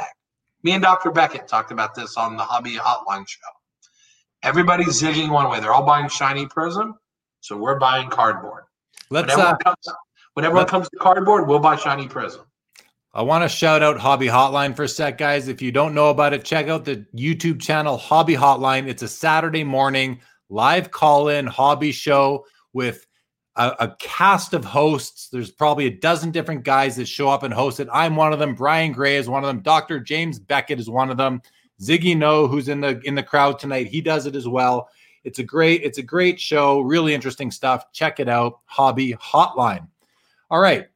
Joe says 90 Leaf Frank Thomas. Those were the days. I know, Joe. We've reminisced about that card before in those days. I am with you on that. Oz Card Dad, always a good show. And Brian is on. Here's to plenty more appearances. Love his passion and his ideas of the hobby. Jeremy, how do I get to be the first person with 4 appearances? Who do I have to grease the palm of around here? Because I want to set a record. If if I can't bring over a bunch of, I haven't really tried to bring over a bunch of people, but I haven't tried to beat the 10,000 from Sports Card Investor, but I want to be the first 4-time guest. So whoever you might have a good contact with, let's make this happen, please. Send me an email. Okay, great. Troy Medina, one of the best as always. Welcome to third inning of the hobby. There you go. Chris That's West. right there, except the second inning. Who is a dream get for autographs to include in a product? The ones we've been chasing the hardest for a long time now, Scarlett Johansson, Jennifer Aniston, Jennifer Lawrence, and the celebrity side of things. Those have been like 3 of our super wants, pay whatever it takes to get them. Paul McCartney. There's a whole lot of names that are never going to do cards that we would love to have. Yeah. In the sports side of things, there's not a whole lot of white whales because Barkley was my white whale and ended up signing for Panini, so he was gotten. I think Tim Duncan is probably one of the white whales that we're never going to get. Ken Dryden is a white whale we're never going to get. I've had phone conversations with him, and I can assure you we're never going to get it, especially after our phone call. Hey, did Ken Dryden tell you why he won't sign? Does he have a reason? Yes. First he was mad at me for making game used cards without his image on them, without a deal with him. Brian, I don't think you understand how discerning it was to see game used cards without my image, and I did not even know they were out until I saw them in the marketplace. I would really appreciate if you would not make those cards anymore. And I said, well, Mr. Dryden, if you would do deals with people to use your image, I believe collectors would be so excited to get something, that they knew was real. If you'd sign autographs, they would get autographs they know are real instead of fake autographs. I don't believe in selling my autograph. So I said, great, do it for free. Charity. If you don't want to sell it, do it for charity. Well, I don't feel like I ever want to do that. So, yes, there's going to be guys like Tim Duncan. I had him one-on-one at my daughter's volleyball tournament because his daughter plays volleyball too. And I said, Tim, I know you hate this, but would you mind signing one thing for me? Just sign one thing for me in person. I said, no, man, I ain't doing that. I had him one-on-one, dude. It was just me and Duncan. Duncan's a tough one. People would love to get him. The problem with all these guys is the minute you get them, the love affair is over. Barkley was a $1,500 autograph, and then he got him. He's $150. Once they sign anything, it's over. Then the mystery is over. So those are probably the most desired guys that we just can't get. But who knows? We'll keep adding some cool stuff here and there. Right on. Dennis Lescombe says, my favorite show on YouTube. Man, that's high praise. I love that. Thank you so much, Dennis. C. Berry, good karma Legion. Go claim your prize. Jeff McMahon, really love the Hockey Lumber Kings. Great product. Charles says, my dad has a whole bunch of 90 Leafs hockey. Some really good pictures. Dave Kaplan in the house. Dave will be my guest on After Hours on this Saturday after the episode with former NHL goaltender Joe Daly. Legion says, hi, Barry. Always good to see you. Oh, yeah. Sometimes I read these comments where the guys are talking to each other. Brian just gets out in front of me there. Oz Card Dad says, Brian, have you ever had any cards of yourself in any of your I got 4 of them right over there somewhere. Not in the packs, but I've signed some at one of the Nationals. I signed some inscriptions that were pretty funny, I think. And then I've done a couple of different cards that we sold. Like we sold one card at the National that I gave all the money to charity. And so every so often, what's funny is I actually get people send cards to the office who ask me to sign a card and send it back to them, like just some random Leaf card.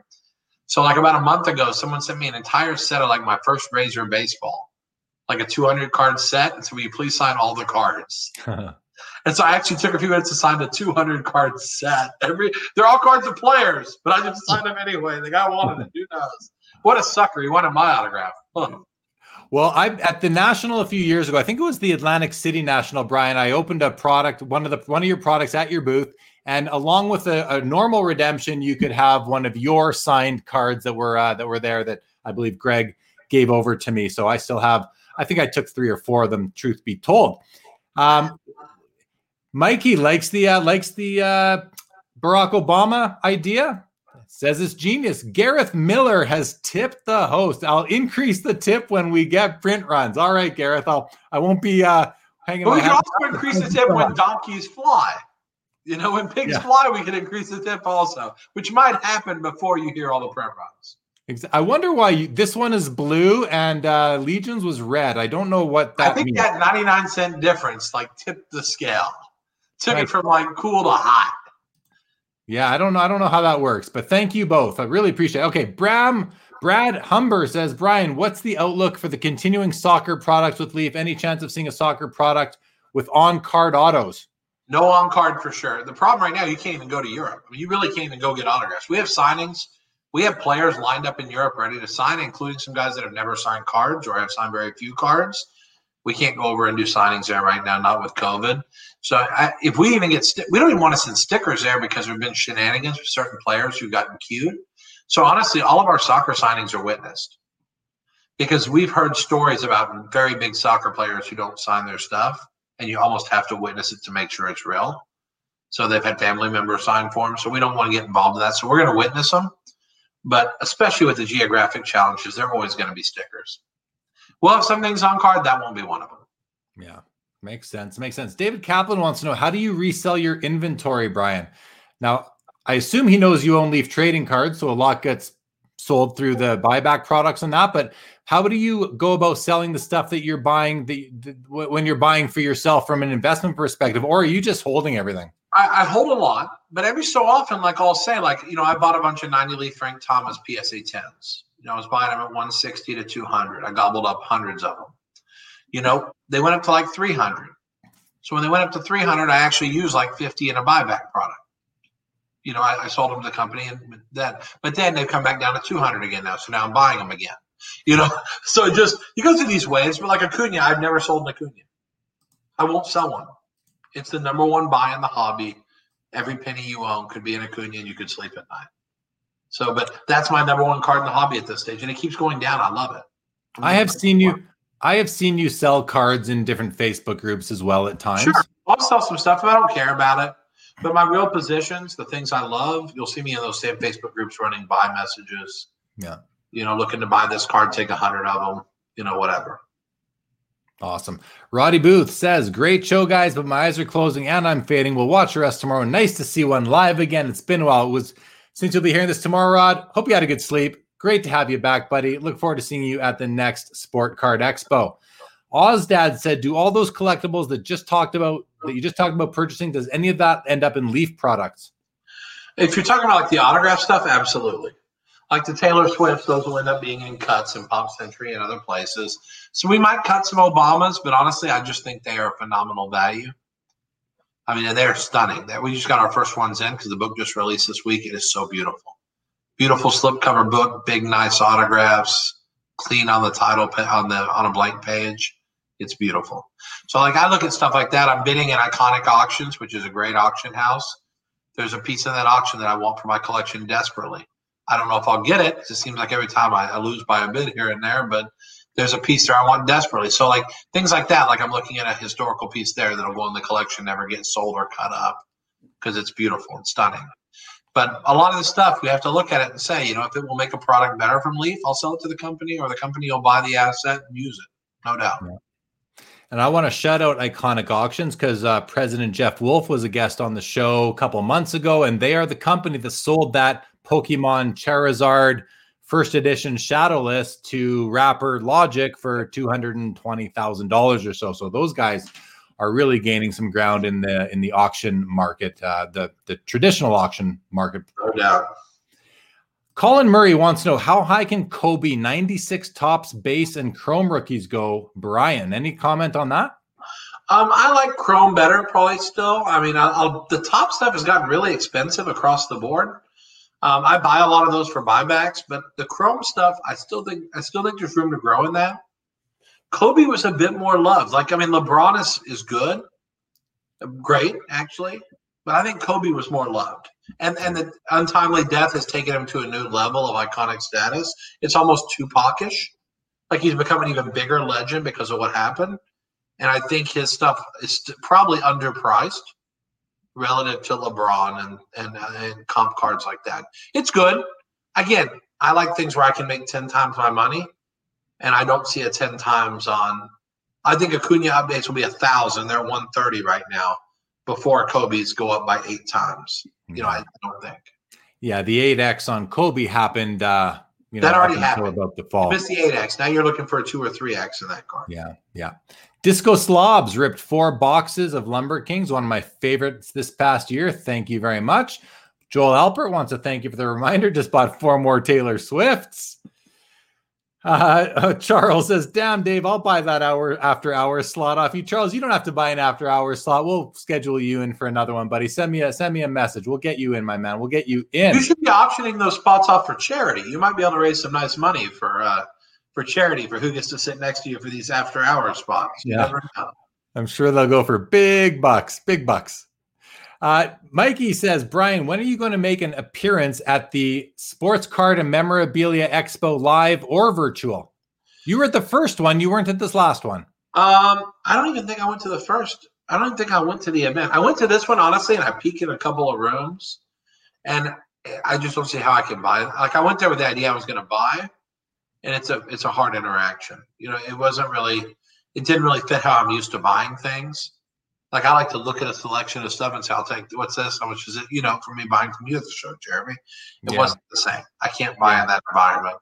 So I would challenge you, Brian, because I had it set up where you probably could have. So I'm gonna challenge you to challenge your own notion on that and give it another chance next time. I went to 6 rooms at this last one, and a lot of them were not organized well. That's right. That's the fact. But myself, Amit, who goes by 99 goals, we had a good. I did lots of deals again, and people were very appreciative of the organization and how easy it was to skim the card. So it will work, and I challenge you to give another chance. Come by my booth. Give up so quick next time.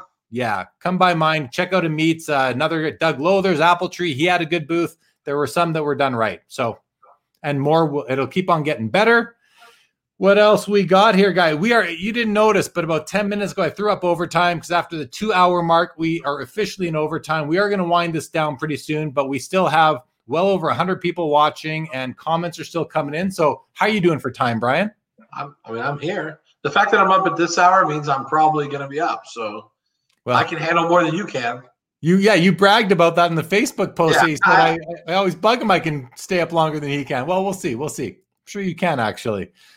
All right. What do we have? Another question for Brian. What protocols does Leaf have to do in terms of COVID? Are cards and stickers cleaned or quarantined before being packed? Interesting question. It is. We have a lot. We do take a fair amount of procedural care with COVID, obviously, on our facilities and where our people work, social distancing, all these things. We've had 2 cases of COVID total since this started. They both happened simultaneously. And 10 days later, they're both back at work. And we have not had another case since. And that was in, I want to think like June. So we haven't had a case in over 5 months. Now, I do know most of our competitors are having cases. And I do know that grading companies are having cases. And there's cases now. The good news for Surface, I don't believe that's quite the concern we once thought it was. Surface transfer, especially by the time we can get the cards put into holders and put them into boxes and ship them. That Surface, it feels highly unlikely that there could be any Surface issue after that time frame. So you might have some dead Corona, but you're not going to get the coronavirus. There you go. All right. Jabrod just bought his first Taylor Swift item of his life. Looks like Mike did too. I think Taylor might owe you a small commission here, Brian. Well, she sold them for too small a price. The funny part is she sold them for $13 on this sale. If they had called me and said, Brian, we'll sell you everything we have left at $30, but we won't sell any more after that, I would have bought like $5,000. But instead they'd rather sell them for $13, limit 4. So when I go on the site, I'm blocked now. They blocked me where I can't buy anymore because I bought so many. I can't even buy anything on their website anymore. Yeah. They're pretty smart IP-wise. Okay, we have more comments coming through here. Joe says, what goes into the actual parsing out of a high-end jersey, say a Jackie Robinson? Who decides what parts get used and what does the actual process look like? Can you do this quickly, Brian? Yeah, Greg Cohn, who you had on the show before, physically pulls those items and selects the pieces of jersey that will be cut and put in the cards. So we're really careful on the high end because the prices are too high. Like a Bobby Orr jersey, you pay $80,000 for. We have to really put thought into or $60,000, how we're going to use that. But we hand select those pieces. Nice. That's nice to know. Oz Cardad says, I think Kobe autos are a better investment, particularly on card autos, because as we know, unfortunately, he isn't signing anymore. Yes, Tragic, but true. John Sports Cards. Hey, Brian, how can I get Leaf to send my channel product to showcase on my channel? Yeah, a lot of people reach out to us and want to do they ask if we have sample boxes for box breaks or previews and things like that. Honestly, the number of previews we get would double our print run. It's just we just can't at this stage. And honestly, it's not that we don't want to help support, the blog and that, but that's why I spend time on every little show that invites me. I go. You do the little shows too. No, I do little shows too, not this one. This is a big show. But I go on shows all the time. I go on shows all the time where I bet there's 20 viewers, or someone wants to do an interview for a blog, and I don't know if anyone's going to read it or not. But I feel like that's where I can really invest in helping to educate, improve awareness, improve brand awareness, be an advocate for our industry, all those things. So I choose to make that my contribution. It'd be easier for me to send out boxes and give my time up because I can't replace my time. I can replace the boxes. But I feel like the time is a better use of our assets. I think it's generous of you. And I think it's important that you go on some of the starter type of podcasts and shows because some of them are going to grow into bigger shows. And, they get in a lot, even myself, having good guests early was a great way to launch the show and turn it in to keep it growing and evolving. So I encourage you to keep on doing that. But even in our pre-show, you asked me, is there anything you want us to promote or anything? And what do I answer every time? No, not really. I didn't ask you that this time. I asked you last time. I didn't ask you that today. I don't need to promote anything. The product sells and it's good. I asked you if you wanted me to put anything on the ticker for you. But yeah. But I'm saying generally people ask me, well, what do you want to promote? And I'm like, I'm not here to promote stuff. I'm here to talk about the industry. You're a hobbyist. I'm a hobbyist. That's the difference. And that's where you're going to lose it when you have some Ivy League grad running a company versus still a grad, but a card collecting grad. Yeah. Legion with 7 rounds of applause. That's pretty good from Legion. Thank you so much, Legion. What do we have here? Charles says Eddie Shack is an auto I think is underrated. Such an icon in hockey. Also sold Christmas trees. What's not to like? Can't forget his Pop Shop commercial. Mikey with a look at this. We are on fire tonight with the tips. Thank you, Mike. Super sticker. I don't really know what these things mean, but that's pretty darn cool. Thank you, Mike. That's $2 Canadian. What's that, like 40 cents? Just kidding. Oh, that's why it's blue. That's why it's blue. I know it's $1.50, but still, blue money. Thank you, MKEM. Oz Cardad. Maybe Brian can go for the longest show if he can't get most views. Longest show right now actually belongs to Brian from the vendor of when Brian purchased In the Game from Dr. Brian Price. Another Brian. Dr. Brian Price holds the record for the longest episode of Sports Cards Live. Jay says, BG, any plan to produce F1 cards? No. Okay. Nice quick answer. Let's leave it at that. We are again at the bottom of the comments, guys. Awesome. Thank you, everybody, for jumping in tonight. Brian, I mean, or he can set the record for most tips on a show. Maybe. I think it's actually done. You've got that record right here tonight, Brian. I think you got it. Tip over here. This side over here is where you want to put the BG tips, not that side over there. All right, man. I think we covered most of everything that we kind of planned on. We talked about the PSA deal at length at the beginning. Lots of other things. Any final comments, guys? Put them out there. We'll bring them out. We'll do some final thoughts from Brian, maybe some from myself. I will remind everybody this Saturday, former NHL goaltender Joe Daly, also a guy who's in the industry, owns a card shop in Winnipeg that he's had, for over 30 years. So that will be pretty awesome. Be sure to check that out. Next Wednesday, guys, no show. I will actually be a guest speaker on Sports Card Investors and eBay's Holiday Virtual. So you'll want to check that out streaming on YouTube. And then we've got a couple more shows coming. We'll see where the holidays bring us in terms of content, but planning to keep this going, guys. So appreciate everybody being here, everybody taking part. Lots of comments rolling in, guys. I appreciate it. Brian, we're at 2 hours, 20 minutes. What do you got? Summarize this thing. What do you want to leave everybody with? I mean, listen, all I can say is I've never been more excited about our industry. I'm a total bull. And you have to trust me. The PSA purchase is the first of what will probably be many in the next 6 to 12 months, I think you're going to see a lot of transactions in this industry. And every one of them, I hope you can see the vision that these people who are spending massive amounts of money to buy into this business, they see it. I hope you can see it too. And you, as you see these deals, you'll start to figure out that there is a big, massive trend for this industry to take a huge jump. We've taken a big jump, but we're about to take a huge jump. And it's just, I mean, it's exciting. I mean, we put up with a lot. We went through a lot of hard times in this hobby. 94 baseball strike, overproduction a few times, you know. We've gone through some tough periods in the hobby. You know, financial crisis. We went through some tough spots. Yeah. But to come out like this, it's resilient. It truly is a Cinderella story. And that's fantastic. So that's what I just leave you with. Hey, I couldn't be more bullish.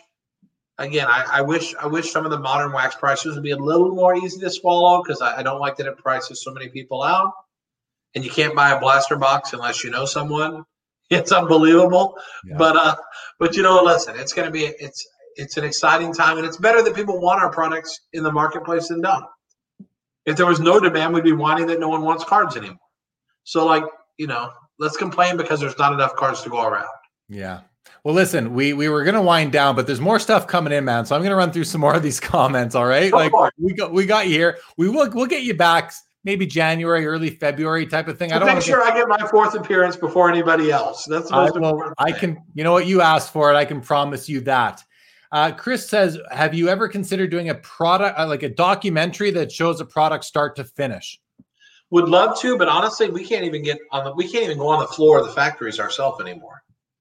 They won't even let us in the factory where they print and cut. With COVID, it's even worse. With COVID, it's even worse. But honestly, they don't want us coming and meddling. They want us to hand the job over. They'll give it to us to make sure we're happy with it. But we're not even allowed to go. So we can't even show you video of the process anyway anymore. So you're talking, this is because you outsource the printing. When you say we, you mean Leaf and the other card companies as well? Yeah, all the card companies. None of us print our own stuff. So when we farm that out, no one's letting us on the floor. I mean, maybe they'll let you on the floor to look at one thing, but they're not letting you hang out there and watch the process. No way.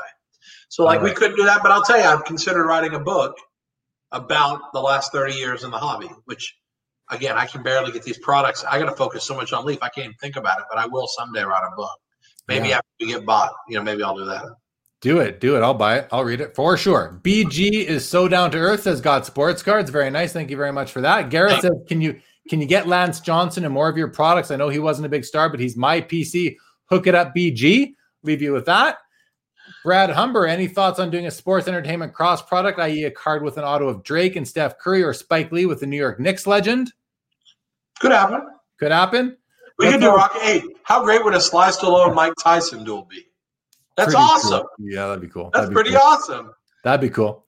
Oz Card Dads, let's all tip Brian, then he can reinvest it for us back into the hobby for sure.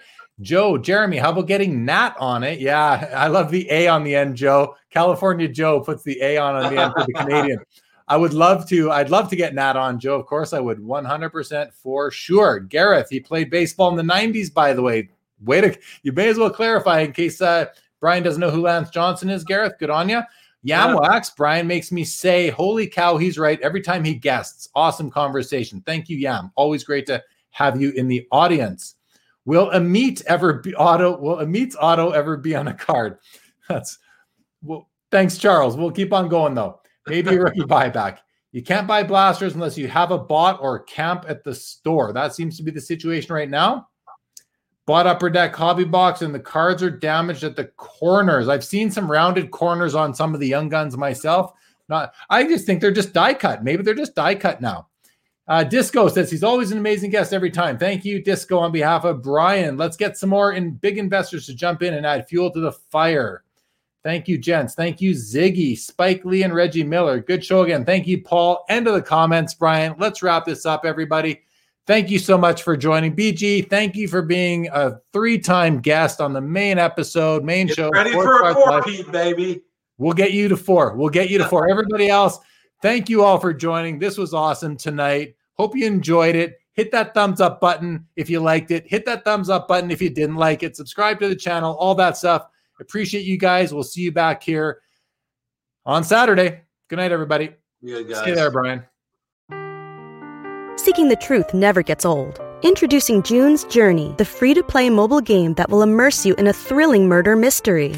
Join June Parker as she uncovers hidden objects and clues to solve her sister's death in a beautifully illustrated world set in the Roaring '20s. With new chapters added every week, the excitement never ends. Download June's Journey now on your Android or iOS device, or play on PC through Facebook Games.